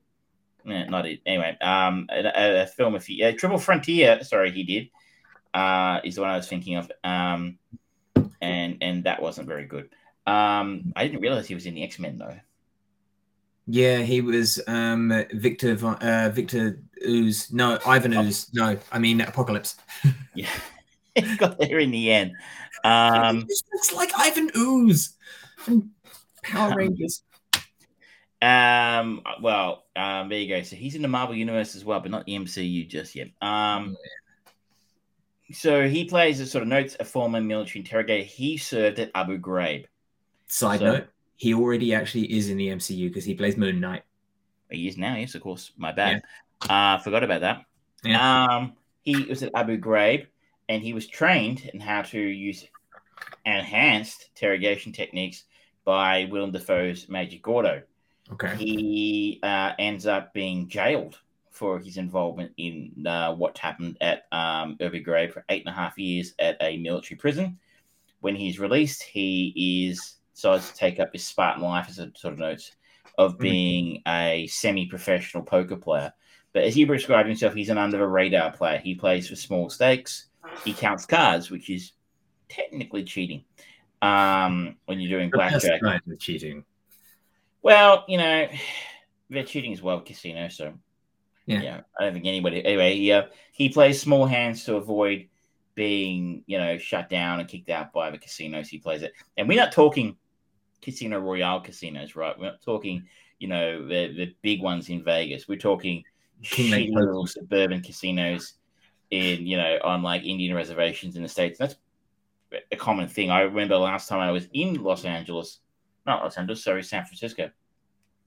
Friend of the show, Patria, and I stayed in a hotel in a neighborhood that could best be described as the demilitarized zone. And we needed to go find somewhere that had somewhere to get something to eat. And the only thing anywhere near us, apart from a little convenience store that sold like chips and stuff, was a place called Artichoke Joe's Casino. And it was just in the middle of this crappy neighborhood. It was this casino. And I was like, that's odd. I thought gambling was illegal in the United States, but it's legal on Indian ground. So that's why Artichoke Joe's was allowed to trade. And Artichoke Joe. If you're ever in San Francisco, feel free to check it out. It was unofficial sponsor of the show. It was something. It was something, all right. I had my backpack, and I maybe take it off and show them what was inside because they thought I was smuggling liquor in. I'm like, I was thinking like, I think you're gonna check it for like weapons or guns or like, no. Have you got liquor in your bag? And I'm like, you've got people smuggling their own liquor into your casino? Wow, this place is classy. Were you causing a travesty? Oh. The travesty was when Patria wanted a proper coffee and they had to dust off the coffee machine and figure out how to use it, which was a bit of a production, believe it or not. So those are the kind of casinos. These are the kind of casinos that William finds himself in, playing, small hands. And he's at one of them, and he notices is giving as a convention on it, like a security convention, and giving a speech. He sees old Major Gordo, the foe, which he sits in for in a little while. And while he's walking out, someone hands him a piece of paper with his name and his number and says to call him. Which I'm like, it's a bit of a weird pickup, where to meet men is in a security convention. And it turns out that is Tyler Sheridan's Kirk. When he does actually talk to him later on, Kirk tells him who he is, and that Kirk's father had served under Major Gordo as well, and was someone who William was vaguely familiar with. And he had also committed those type of crimes. He had been one of the people who committed the crimes in Abu Ghraib. Well, I mean, they were crimes. So, and he had ended up killing himself due to a trauma that he'd been put through in being a part of what took place in Abu Ghraib. And he has hatched a plan to kidnap and torture and kill Major Gordo. This sort of triggers that sort of spark of human emotion in William, which you do not see very often. And it's a sort of a synopsis noted, a real chance to sort of redeem himself here. And make do something worthwhile in his life to sort of to sort of make up for the crimes he's haunted by, but took place in Abu Ghraib. And so he takes Kirk under his arm and takes him around on the poker tour and kind of supports him. And it kind of almost takes a sort of a pseudo father-son dynamic between the two of them, or at least an older brother sort of dynamic between the two of them, as he tries to sort of direct Kirk onto a different path and away from the path of revenge. That sort of a show as the sort of story moves along, and William starts to really sort of realize something of his life. This is almost a turning point and takes him into a brighter direction, away from sort of the nothingness of his existence, a nihilistic existence he'd been living up to that point in time. He starts to form a relationship with Lalinda. He's very successful in trying to win the World Series of Poker. And the whole reason he takes on, because as he sort of said earlier, he likes being an under the radar gambler. Why he's become an above the radar gambler is to attempt to win enough money in order to help guide Kirk away from his self-destructive path that he's on. But as sort of a conflict sort of arises from that, as Kirk seems to resist William's the better angels of William's nature. And the ending is quite shocking. Quite shocking. This is a fantastic film, but I can see it a lot of people. It's not got a great rating online. It's got a 6.3 on IMDb. Just for note, the Ghostbusters 2016 Answer the Call has a 6.9. This has a 77 Metascore. That I can see in a way why maybe this would annoy people. This is also a slow, talky film, and I kind of criticized My Own Private Idaho for being slow and talky, but I think this is a much better written film than something like that. It's not a lot happens for long periods of time in this film, but I was just the characters that Paul Schrader's created here and the way they speak to each other, I found completely compelling, and I couldn't take my eyes off it. For those who are not familiar, and why am I keep referencing Paul Schrader? Why was his name in the title? Why were we making a big deal out of it? Paul Schrader is kind of a big deal, but probably not as a director. His best known work is as a writer. He wrote Taxi Driver. He wrote Raging Bull with Martin Scorsese. He has directed the odd thing here and there, but he wrote best known things, as I said, Taxi Driver, Raging Bull, American Gigolo, Cat People from Mosquito Coast. He's a fantastic writer. He's done some brilliant. We worked again with Scorsese and Bringing Out the Dead, which in fairness isn't Scorsese's best work. He directed Cat People, American Gigolo as well. But he is not best known as a director. He is best known as a writer, but he has an extensive, filmography as a director as well. I think as a director, he makes a wonderful writer. I think it's one of those situations where I think we talked about it last year, where we've seen what's the guy's name? He wrote Being John Malkovich. Charlie Kaufman. Charlie Kaufman sorry, I can't believe I forgot his name. He's moved into directing. He directed that movie that was on Netflix last year, but the name escapes me right now. The horror film. I'm thinking of Ending Things. Yes, that's right. Which was pretty good. But I think my takeaway from it was like where his best work has happened is when you have an incredible writer in Charlie Kaufman paired with a really great director like Spike Jonze, or the French fellow he worked with on Eternal Sunshine, whose name escapes me right at this point in time. I can't believe I'm having a blank tonight. Anyway, I think Schrader's kind of the same in the sense that he's a competent director, but a fantastic writer. And when you pair a fantastic writer with a fantastic director, like Scorsese, who he has an ongoing relationship, and Scorsese is an executive producer of his film, you can produce something truly wonderful like a Taxi Driver or a Raging Bull. In a film like this, this is a fairly low budget film, I understand, and they probably couldn't afford a Scorsese. Michel Gondry. Sorry, Michel Gondry. My bad. I'm sorry. And maybe he's just at the point in time in his life where he just wants to tell his own stories rather than handball them to somebody else. Yeah. But he has created a really compelling set of characters here and a wonderful, cracking story that really kept me engaged, entertained. But in fairness, it's probably not something we haven't seen him do before. He's just kind of the films he does.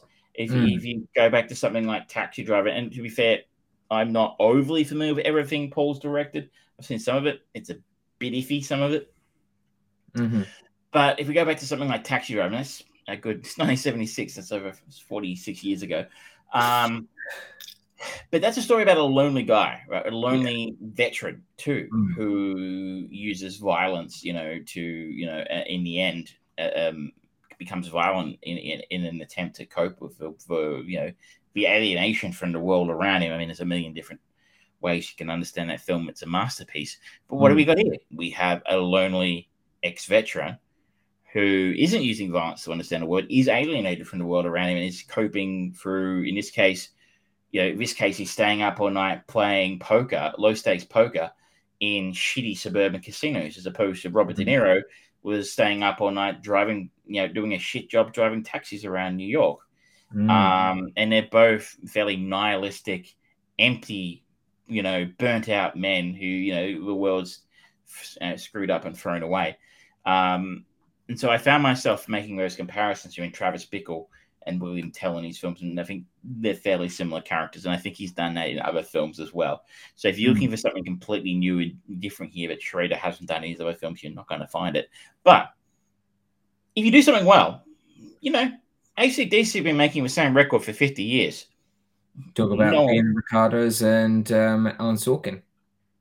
Do what you do it well, and he does it well in this film. I mean, he doesn't do it always because he has made some stinkers. But this one, is really great. So, look, I won't go on about it too much more of a performance. Like I said, Oscar Isaac's great. Ty Sheridan, so it's pretty good. Tiffany Haddish, really quite good in a serious role here. This is not a comedic role. It's Willem fucking Dafoe playing the antagonist in a way. So, enough said. He's absolutely firing on all thrusters these days, Willem Dafoe. Yeah. And unfortunately, he's probably only in it for 5-10 minutes. So don't go in as expecting the Willem Dafoe show. Well, that's the thing. There's certain there seems to be a subgenre of movies where these kind of heralds of Hollywood come in for 5 minutes or less and steal the show. I'm thinking of like William Hurt in A History of Violence, and Ed Harris again in History of Violence and things like that. They're sort of like, you know what? I've just got this juicy little role for you. It'll take 2 days to film it. In and out, done, dusted. Oscar nomination. Cool. Yeah, well, I don't know if he's get an Oscar nom for this, but I mean, if he deserves an Oscar nom for anything this year, it's probably Spider-Man. He was great in that. But we've seen that before, I guess. But look, I said a lot of people found this film dull because it's talky and there's no explosions. Or maybe they just went into a name like The Card Counter. They were expecting a Ocean's 11 kind of, maybe romp. Or what was that? 21 was that poker movie with the college students playing poker. Yeah. With the actor that we shall not name. It's not really about poker at all. It's not really about cards at all. It's really just the paint, the coat of paint that's on this. I enjoyed the fact that aside from the great performances and the writing, was it tackled a topic you don't really see a lot these days, in the sense that this is a film that kind of deals with the way the Americans treated Iraqis in Iraq, especially in Abu Ghraib, which is kind of a story, when it happened, it was a huge story. People probably, if you're young, you may not be we went around to hear about it, but it was a big deal. They very quickly glossed over that, and we don't talk about that anymore. Interestingly, we don't talk about what they did in Iraq anymore. Maybe you hear a little bit about Afghanistan in the last 12 months because the Americans finally pulled out. Time for another Rocky movie. He goes back to Afghanistan, by the way. That would be good. Rambo. Rocky goes to Afghanistan and fights the Taliban. With these hands, I'm going to settle the disputes in the Middle East. I'm going to Taliban you out of the thing. But the Iraqi wars, we don't talk about that one anymore, right? It was big there for 5 minutes, but we made a lot of films about it, and now go and sit in the corner. Yeah. But not Paul Schrader. He hasn't forgotten about it. And the crimes that happened in Abu Ghraib is a really fascinating sort of kickoff point for this character. And we have now a generation of people in that country, particularly because they spend a lot of them wherever they're, who are traumatized by their experiences in Iraq. And it's a little bit like we had this remember all the Vietnam films that came out all the way through the 80s when that was over. 4th of July, Rambo, all of that stuff. Hasn't happened with Iraq. No. So I'm glad it's another person, or at least one filmmaker, who hasn't forgotten about what took place over there. Yeah. Excellent. Sounds like a solid recommendation. And I liked it a lot. If you like talky dramas with, then that's probably for you if you're looking for. It's not a date movie though. What platform did you see this on? It is out at the cinemas here in Australia, believe it or not. So I think if you are in Australia, it's playing at your usual art house kind of places. Cinema Nova in particular is still kicking around. It might be the only place actually here in Melbourne that's actually still playing it. I don't know if it's popped up on any of the streaming services just yet. Let me just double check here. I think it might be a little bit early, frankly. And no, it's not available on any streaming services just yet. So, yeah, gonna have to go to the movies. All right. Let me just get that time code in there. 45, 44. That'll do. Lovely. So, should we talk? Do you want me to talk about Underworld, and then we just quickly, and then we can talk about Peacemaker and Boba Fett? Sounds like a plan. I hope you're still here, Siren. Yep, this is for you, Siren. The things that I do for people. So, Underworld. Underworld was a series of movies that was started by Len Wiseman. It was part of a bit of that wave of things like there was around the same time you had like Equilibrium and some of those alternative sci-fi movies that came out that were mid-range budget with rising stars. Equilibrium was just at the cusp of Christian Bale becoming Batman and just taking off. Kate Beckinsale, this was just one of her big movies after being a bit of a British independent actress darling, and before a lot of plastic surgery and Hollywoodization of her entire body. It got some press because people boiled it right down to the crux of what the first movie was, which was essentially a retelling of Romeo and Juliet, but with vampires and werewolves, which isn't entirely inaccurate. But it has spawned 5 movies now in total. Really? Wow, I had no idea. So there's Underworld Evolution. Then there was a prequel one that goes into essentially the genesis of why the Lycans, the Rise of the Lycans, I think it's called. Yes, Awakening and Blood Wars. Yes, that's right. And interestingly, Michael Sheen. There we go. Michael Sheen is the kind of the muscled heartthrob of Rise of the Lycans, and it's just weird seeing him do that, especially now that he's become very settled in the British gentleman who's a little portly, curly hair on top. It's just weird looking back at that. It's like looking back at Leslie Nielsen when he was in Forbidden Planet. It's like, that's not the same person, is it? It's weird. It's worth noting as well here that Kate Beckinsale, correct me if I'm wrong, was married to Len Wiseman. Is or was married to Len at some point in time. Yes. They are no longer. IMDb says they are divorced. So it was during I think the first 2 movies that which incidentally are the only ones that Len Wiseman directed. I think he is executive producer for the rest of them because he still has 15 years. Yeah. Well, there you go. Though I think what really needs to happen is, when was the last one made? 5 years ago. God, I had no idea it happened. You know what really needs to happen is we need to get Kate Beckinsale and Len Wiseman together with the other husband and wife team who make horrible science fiction horror films. We need the Resident Evil Underworld crossover. We do not want and those Kate teams. Beckinsale together at last. Oh God, that would be nightmarish. Apparently, though, looking into some of the information about Underworld, there were talks of that happening. There were also talks of Underworld having a cameo by Wesley Snipes' Blade, as well as various other franchises that they were kind of tying to this.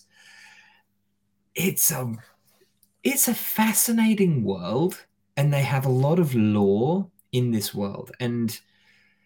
But the problem is that the story itself, the movies, the acting, and everything around it that actually makes it a film just is not the sum of the potential parts that they have for this quite well thought out world of Lycans and werewolves, Lycans and vampires.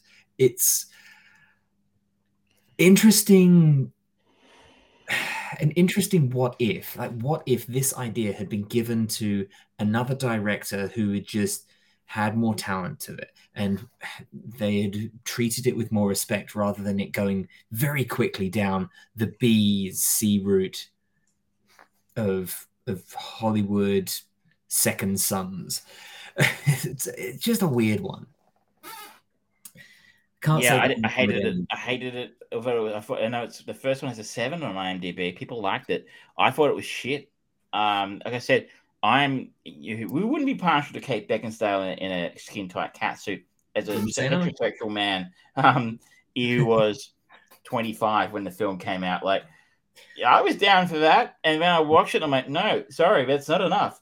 This is awful, awful movie. Len Wiseman is a terrible director, and fascinating to see that Danny McBride co-wrote the original story.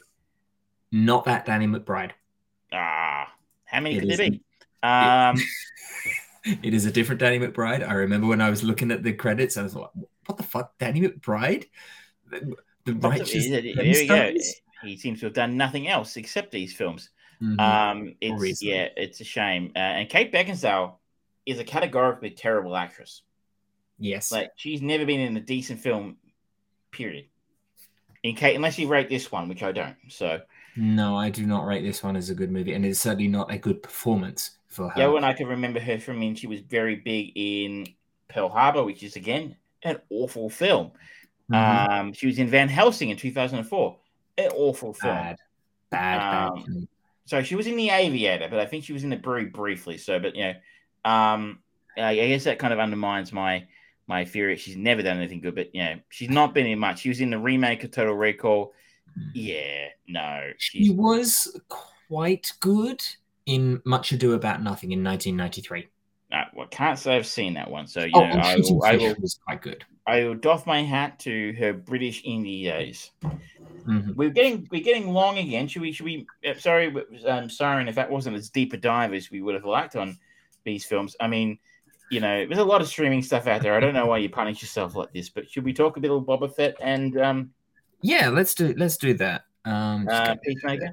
So we are now up to episode 5, I think, of the Book of Boba Fett.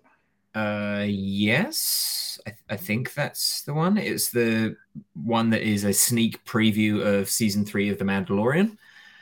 Yes, Return of the Mandalorian, it's called. I've seen a lot of stuff like the Mandalorian. It took the Mandalorian to save the Book of Boba Fett. Again, I don't understand what people aren't enjoying about this. It's not all explosions, but I'm thinking it's okay. It's probably not as good as the Mandalorian. And in fairness, the episode with basically being basically an episode of the Mandalorian shoved into the middle of the Boba Fett series is an odd creative choice, and it can be the link back to the Boba Fett story is tenuous. It's literally a 30-second conversation right at the end of the episode. The synopsis is an unexpected ally emerges. Okay. This episode was directed by Bryce Dallas Howard. So there's a connection back to Jurassic World. The Jurassic Worlds. So we catch up with the Mandalorian doing his Mandalorian shit. Swinging around a big sword. He took off Juan Carlos Esposito at the end of the last season. I can't remember the character's name. Darth Thingamy-Bob. What's his name? Moff Gideon? Moff Gideon. The Darksaber, which looks cool. Yes. But interestingly, he seems to be he can't really handle it very well. Trying to take down some when you goons. fight against it. He catches up with the they call the Armorer, and apparently the only other surviving Mandalorian in the universe. At which point they find out he's taken off his helmet at some point in the past, and they decide, well, there's only 3 of us left in the universe. Well, we better kill this guy. Well, no, they don't try and kill him for that. They just kind of kill him. No, that wasn't about him taking off his helmet, because that revelation comes after the fight.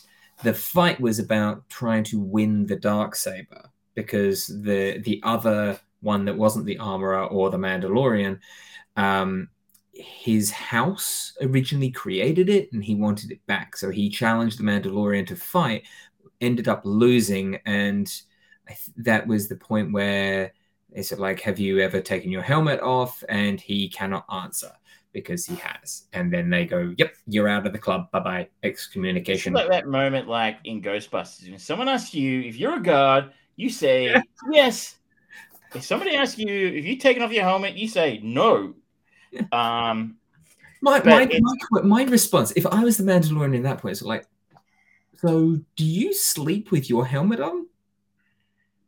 That's What do a you stinky you got a helmet. runny nose? You need to take the helmet off. Like, I mean, Just maybe sneezing is the curse of all Mandalorians. maybe this is a timeline where the unspecified virus of unknown origin just never went away, so everyone wears masks. So then the story then transitions from this showdown about him taking his helmet off onto Tatooine, where he's trying to reclaim. Where he's word from the junk merchant there that she has a replacement for the Razor's Edge. Is that what it's called? The Razor Edge. which is cool. Yes. It's also, I think, a cool AC/DC album. But the ship she has to replace it with is basically the Starfighter from Episode 1. Maybe it's not the Starfighter from Episode 1 that Anakin shoots down the trade envoy ship with, but it looks a lot like it. And then we have basically an 80s teen movie style montage of them fixing it up. At which point we find out the junk merchant. Does she have a name? I don't know what an actual character's name is, but actually has once dated a Jawa. Yeah. That information I did not require, but anyway. This is an episode full of Easter eggs, if you're a Star Wars fan.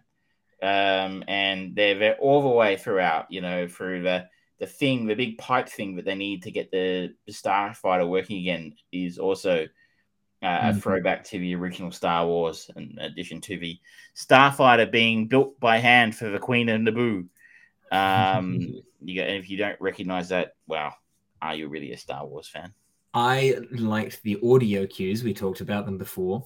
They actually, when they were doing Pimp My Ride, they were using a lot of engine noises from the pod race sequence of the number one. So it's like, okay, you know what? People liked the look of that Starfighter. People kind of liked the pod racing element. Let's merge those to one in a friendly montage and salvage those nice little bits.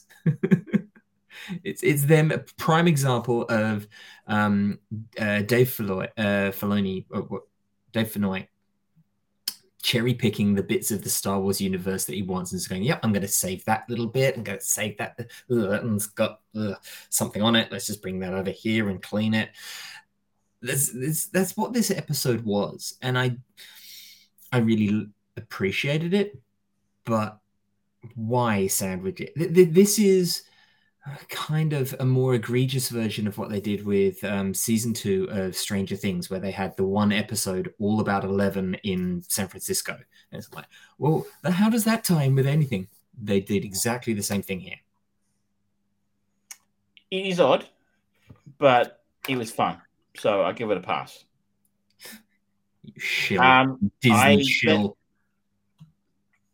It's funny, these guys. I was a bit surprised to find that people weren't liking this series. It's not as good as The Mandalorian. Interestingly, Boba Fett, for a character who people have adored for decades, isn't as compelling a character as this brand new one they came up with more recently.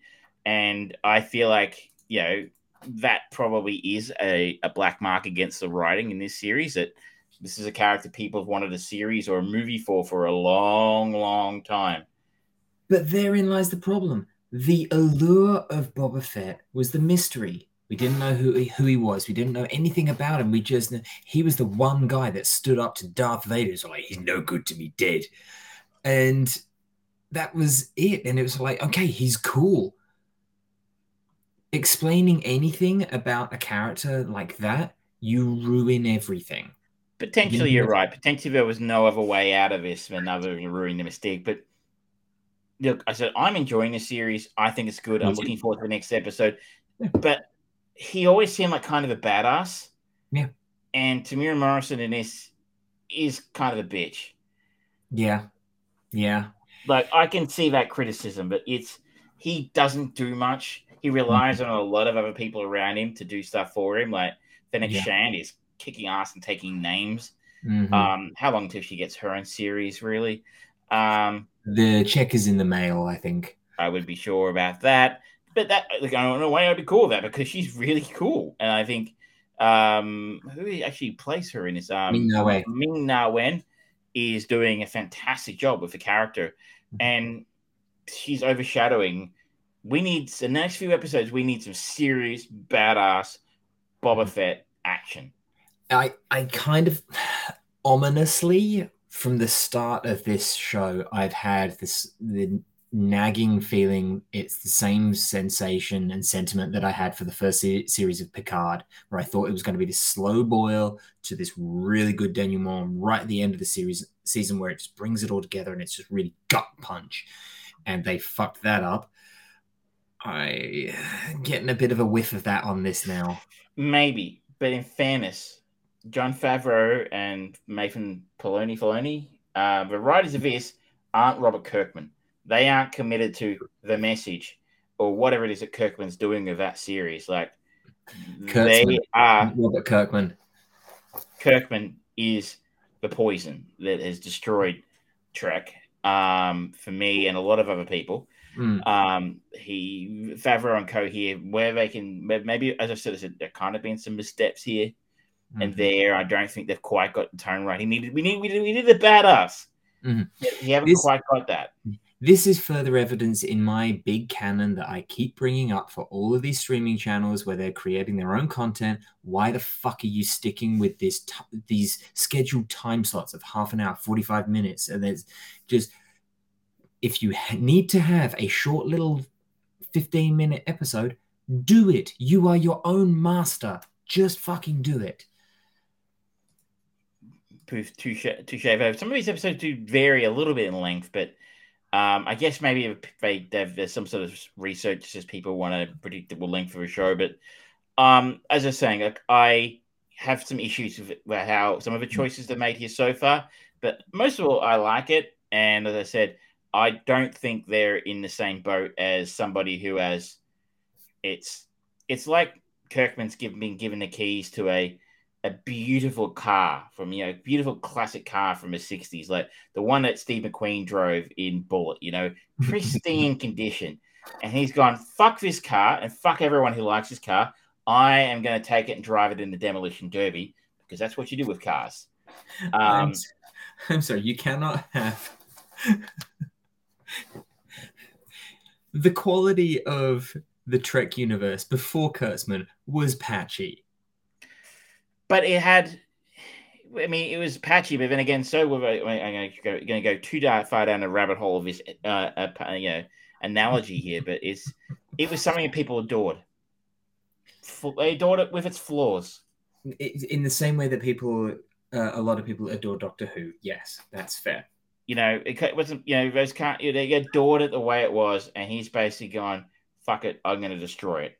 He is the NWO. He's the NWO of the Star Trek universe, is what he is.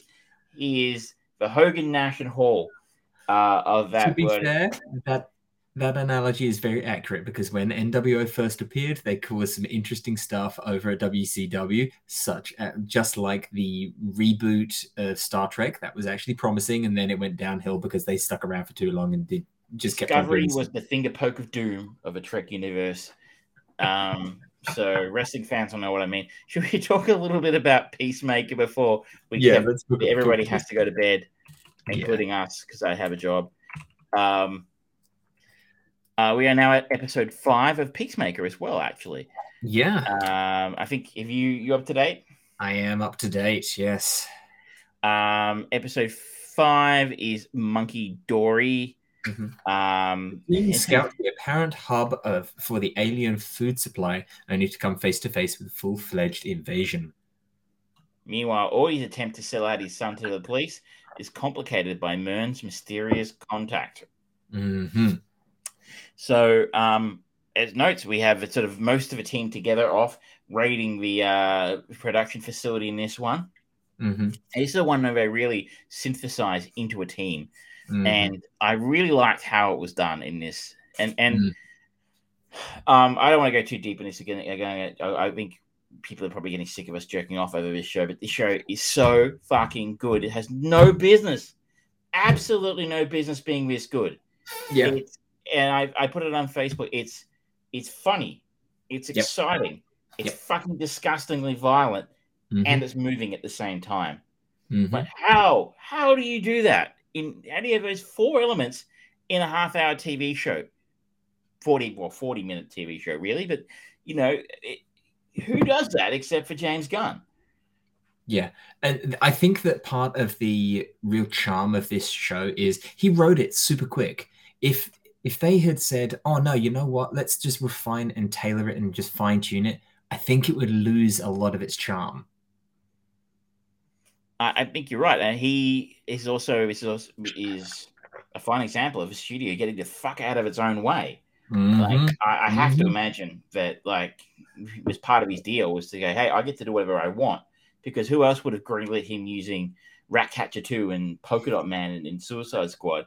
Yeah. And I love the little references throughout the show to other obscure DC characters. Like in this latest episode, John Cena's Peacemaker references working with Matter Eater Lad. And I'm like, that can't be a real thing. And you go, type into Google and you're like, oh my God, there really is a Matter Eater Lad. Who thought that was a cool idea? Someone, and for a brief moment, it was beautiful. 1962, right? Like, so he has gone deep into that archive of DC characters and pulled out some real. Like last week, he mentioned, we talked about. He mentioned Dollman and a couple other real obscure Batmite and stuff like that. And I was like, it's almost like a DC education in DC lore here. It's fantastic. Yeah. The other characters are really starting to coalesce around him as well. His relationship with Freddie Stromer's Vigilante is brilliant, hilarious.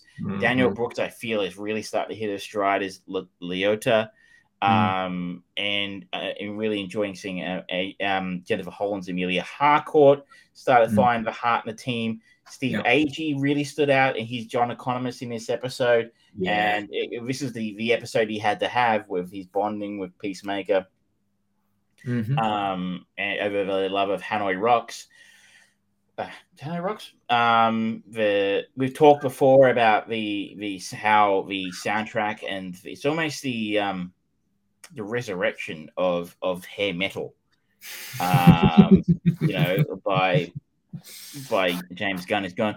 It's been ignored and made fun of for far too long. It's time that somebody took us aside and said, you know what? There was some fucking great music that came out of that scene. Yeah. And here you go. I'm going to base an entire TV show around it. Pretty much.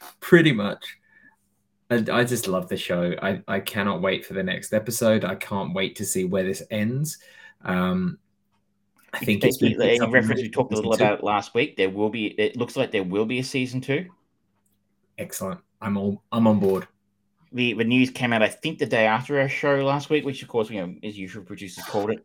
But I think the story came out, I think it was a quote from James Gunn, I assume from Twitter, him saying, yeah, look, the studio basically, aside from a few crossing some I's and dotting some T's, brackets, me, this show is going to happen. So I read that to mean the studio wants to do it.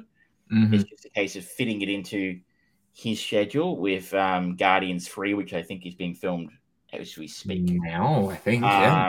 So, and I think there was also a hint that there would be another Suicide Squad character spin-off. Yeah, there was talk about that. I can't remember who it was, but yeah. I don't think it's actually been announced who it was. There was a hint that, yes, everyone would like to see Margot Robbie, but again, pretty busy lady, quite an in-demand actress.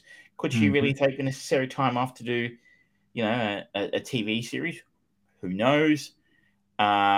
So another Suicide Squad spin-off series in the works. James Gunn recently told us.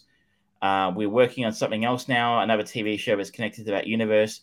Gunn told us, I can't quite say. In addition, says about a second season of Peacemaker, which recently dropped episode 5 today. There's a really good chance of that. We're the biggest show in the world right now. So that all sounds encouraging.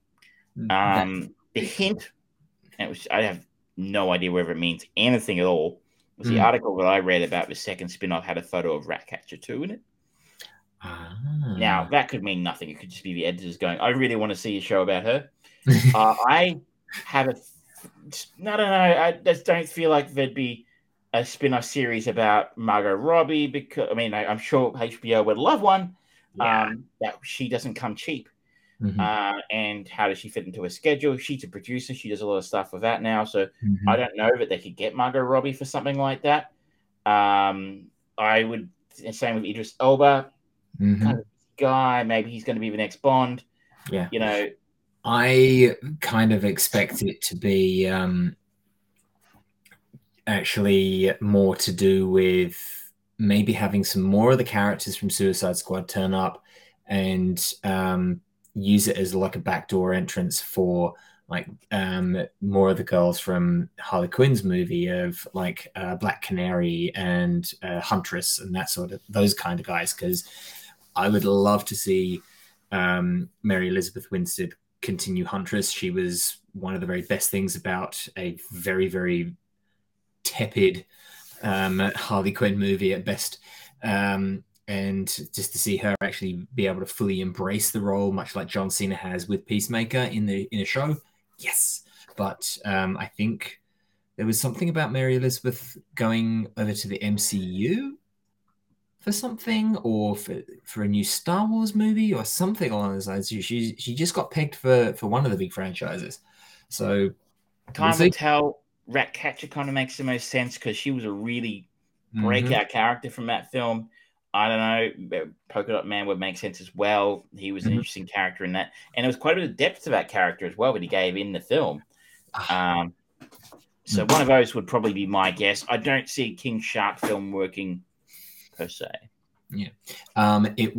She has been cast in the Ahsoka Star Wars TV series as someone. Great.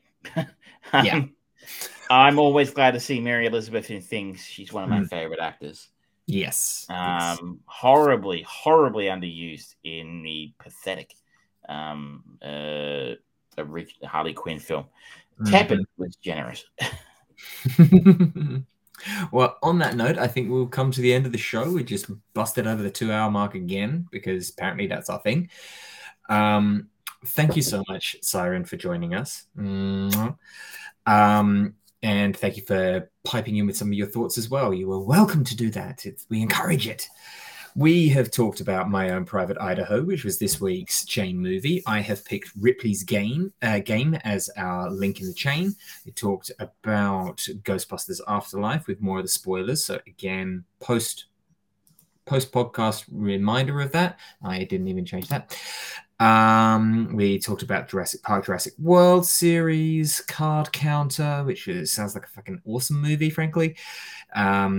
Talked about the Underworld series, and finally finished up with updates on Peacemaker and the Book of Boba Fett. Now, don't forget, you can like, share, and subscribe. We do really like that when you do it, because it just makes my heart go all fluttery. Next week, I am going to be talking about my boy, Guillermo del Toro, his latest movie, Nightmare Alley. I'm going to check that out. I have plenty of time to watch it, and I am excited for it. It looks good. So, yes. Great cast, too. Yeah. It looks like a delightful blend of Shape of Water, Pan's Labyrinth, plus the stereotypical Guillermo del Toro insanity that is just divine. And we'll be in the same room together. So, there's that. Yes, we will, which, would just be strangely awkward in social distancing. It would just be right on the edge. Like, hi. Hello. Thank you so much, ladies and gentlemen, for supporting the show. And incidentally, last week's show is going to be up on podcast services later tonight. And then this one will go up on Sunday.